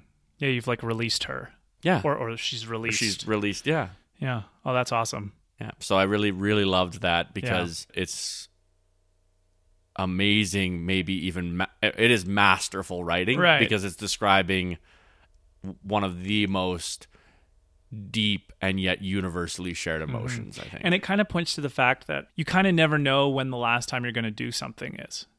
Yeah. Or- It's or- like there's that line, eventually it's the last time you pick up your kid, Yeah. right? You or never like know that it's going to be the last the time. last time you ever ride a bike. Yeah. The last time you ever go on an airplane, and you never know it when it's happening. It's only like retroactively maybe you think about that kind of stuff, and it's interesting, but I think it's much deeper when you think about, well, what about these memories I have of people, right? Yeah. So yeah, that's a good point. And what was the other thing? So I love how, so it goes back to the nostalgia stuff, but I think we need to really be cognizant of how important how we treat other people is, because they're going to remember it. Right. And like, even he talks about how his brother DB takes him to the play, and he describes that memory is vivid to him. Is that memory vivid to DB? Well, we don't know, but probably not. But like, giving of yourself to others, particularly siblings, I would say, or close friends or parents, you don't know what's going to matter to them. Yeah. And so acting in an aware way, that like giving of your love and giving it freely and authentically, you don't know, that could be a memory that person holds for the entire rest of their life, and you're going to forget it. Yeah. And I loved how Just being reminded of that. he just being like picking out memories and how the mind flows, and like, yeah. I agree. Okay, there's one last kind of big point to be, I guess, chewed on here, and it's the very last bit of the book. I mean, it's the last sentence, it's the last couple sentences, and I feel like the end, just the prose, the end of this book is on parallel with like some of the greatest closing or opening lines in all of literature, at least what it leaves you with, right? Like I'm thinking of like the boat speed on, Great Against the Gatsby, Current, yeah. Against the Current, or it was the best of times, it was the worst of times. Like there's just some lines in literature that they stand on their own. And I don't know if exactly, because it's kind of disjunct in the writing style, like the punctuation is like very chopped up. So I don't know if it's exactly the same in this, but I just kind of want to read the last bits of the book here. The last like basically 5 or 6 sentences, which ends The Catcher in the Rye, and then we can talk about it because it's so meaningful, I think. So, and again, this is in first person narrative, Holden talking. If you want to know the truth, I don't know what I think about it. I'm sorry I told so many people about it. About all I know is I sort of miss everybody I told about. Even old Stradlater. Oh, we were saying that wrong. Even old Stradlater and Ackley, for instance. I think I even miss that goddamn Maurice. It's funny. Don't ever tell anybody anything. If you do, you start missing everybody. And that just, I get goosebumps reading it now, and it tingles. And I wonder if it's something around the fact that I've been thinking about this because I finished the book a couple days ago. I actually I have memories of almost everybody I've spent time with somewhere, right? So it's by this stage of my life, I'm 33, so I've been in contact and associated with thousands of people, presumably by this stage. And yet everyone I've spent even maybe an evening with, an evening or longer, I still, every now and again, something reminds me of them. Yeah. Right? Like, it could just be someone I knew for a week in Korea, but a memory flashes back and I remember something they say. And then, in a sense, it's affecting my life all over again. And I wonder if what Salinger is pointing to here is that every single person we come across in our lives, even the ones we don't like, are sculpting us in some way. And then when we remember them, we still kind of miss them, even the people we don't like, as he points out with Ackley and Stradlater, because they have made us a little bit the way we are. Well, sometimes I think about this with like quote unquote enemies, right? And actually how intimate a relationship an enemy kind of is, because a true enemy, someone who, you know, actively is working to undermine you and perhaps that you're either defending against or actually also actively working to undermine, they actually have a lot more shaping influence on our Right. lives than a lot of the people in our lives. And it really does strike me that that you can kind of miss them, right? Well, I mean, I think in a book so full of nostalgia, I feel nostalgia for almost everybody. Even Yeah. people I didn't leave on good terms with. Or even people, like, once you have enough time, I think, With a person. between Yeah. enough time with a person, but it doesn't have to be that long. Like, I have memories of people that I met maybe once, but I spent like a whole day with. Yeah. And I still remember like something of About their that day, personality yeah. or the way that they are or their temperament that's like, oh yeah, interesting. I wonder why this weird thing reminded me of that, you know, because memory is so messed up and hard to control in this way. Yes. Like, things just occur to us.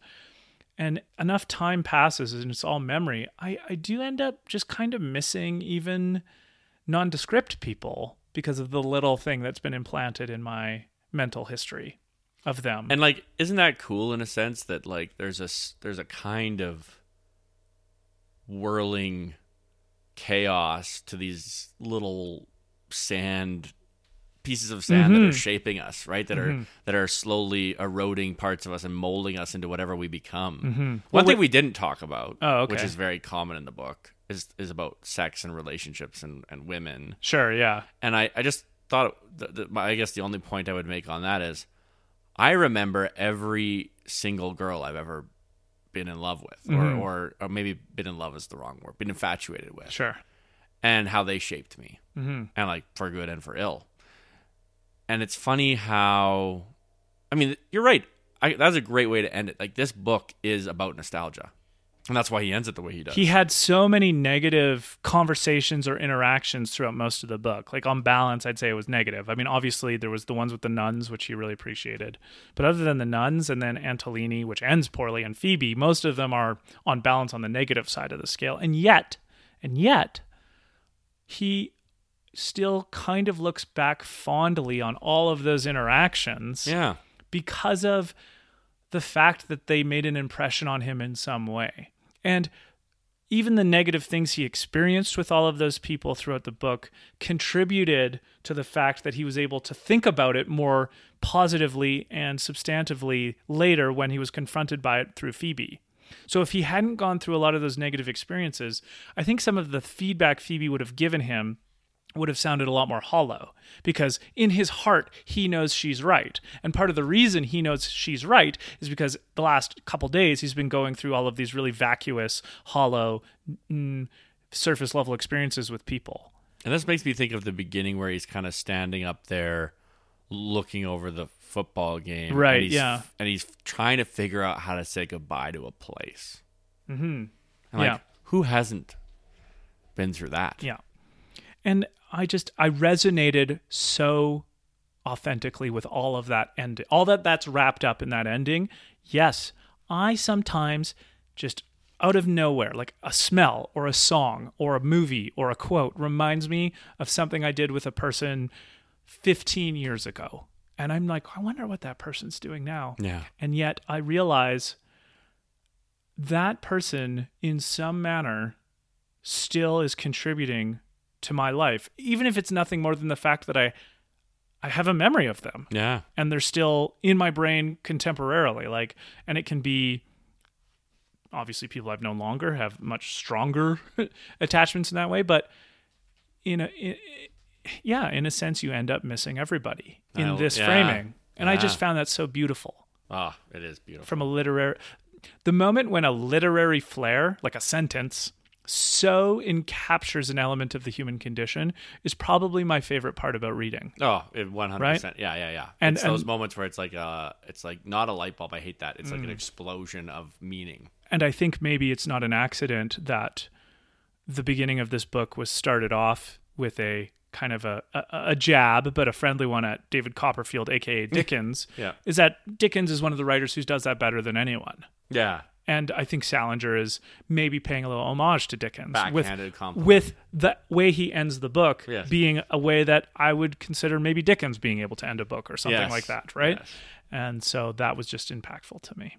So, Love it. So, again, if you enjoy Really True Fiction, you can find us on all major podcasting apps. If you subscribe, you get notified every time there's a new episode. We would really appreciate a rating and a review if you feel so inclined. You can send us an email at reallytruefiction@gmail.com. And you can find us on Facebook and maybe other social media sites soon, but we don't know. We're inept. I certainly have no social media game, and David has a slightly better social media game than me. But I don't. We're still working on it. Yeah, we'll get there.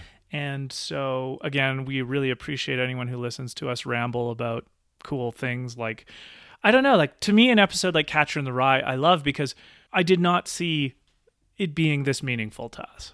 No, I did not expect this book to have. But what this I kind like of is output we came into it liking the book, but not being sure how much we like the book. And I think after this, I have so much more appreciation for why this is a classic just by talking about it with you. Yeah. We hopefully did a not terrible job of connecting the data. Yes, exactly.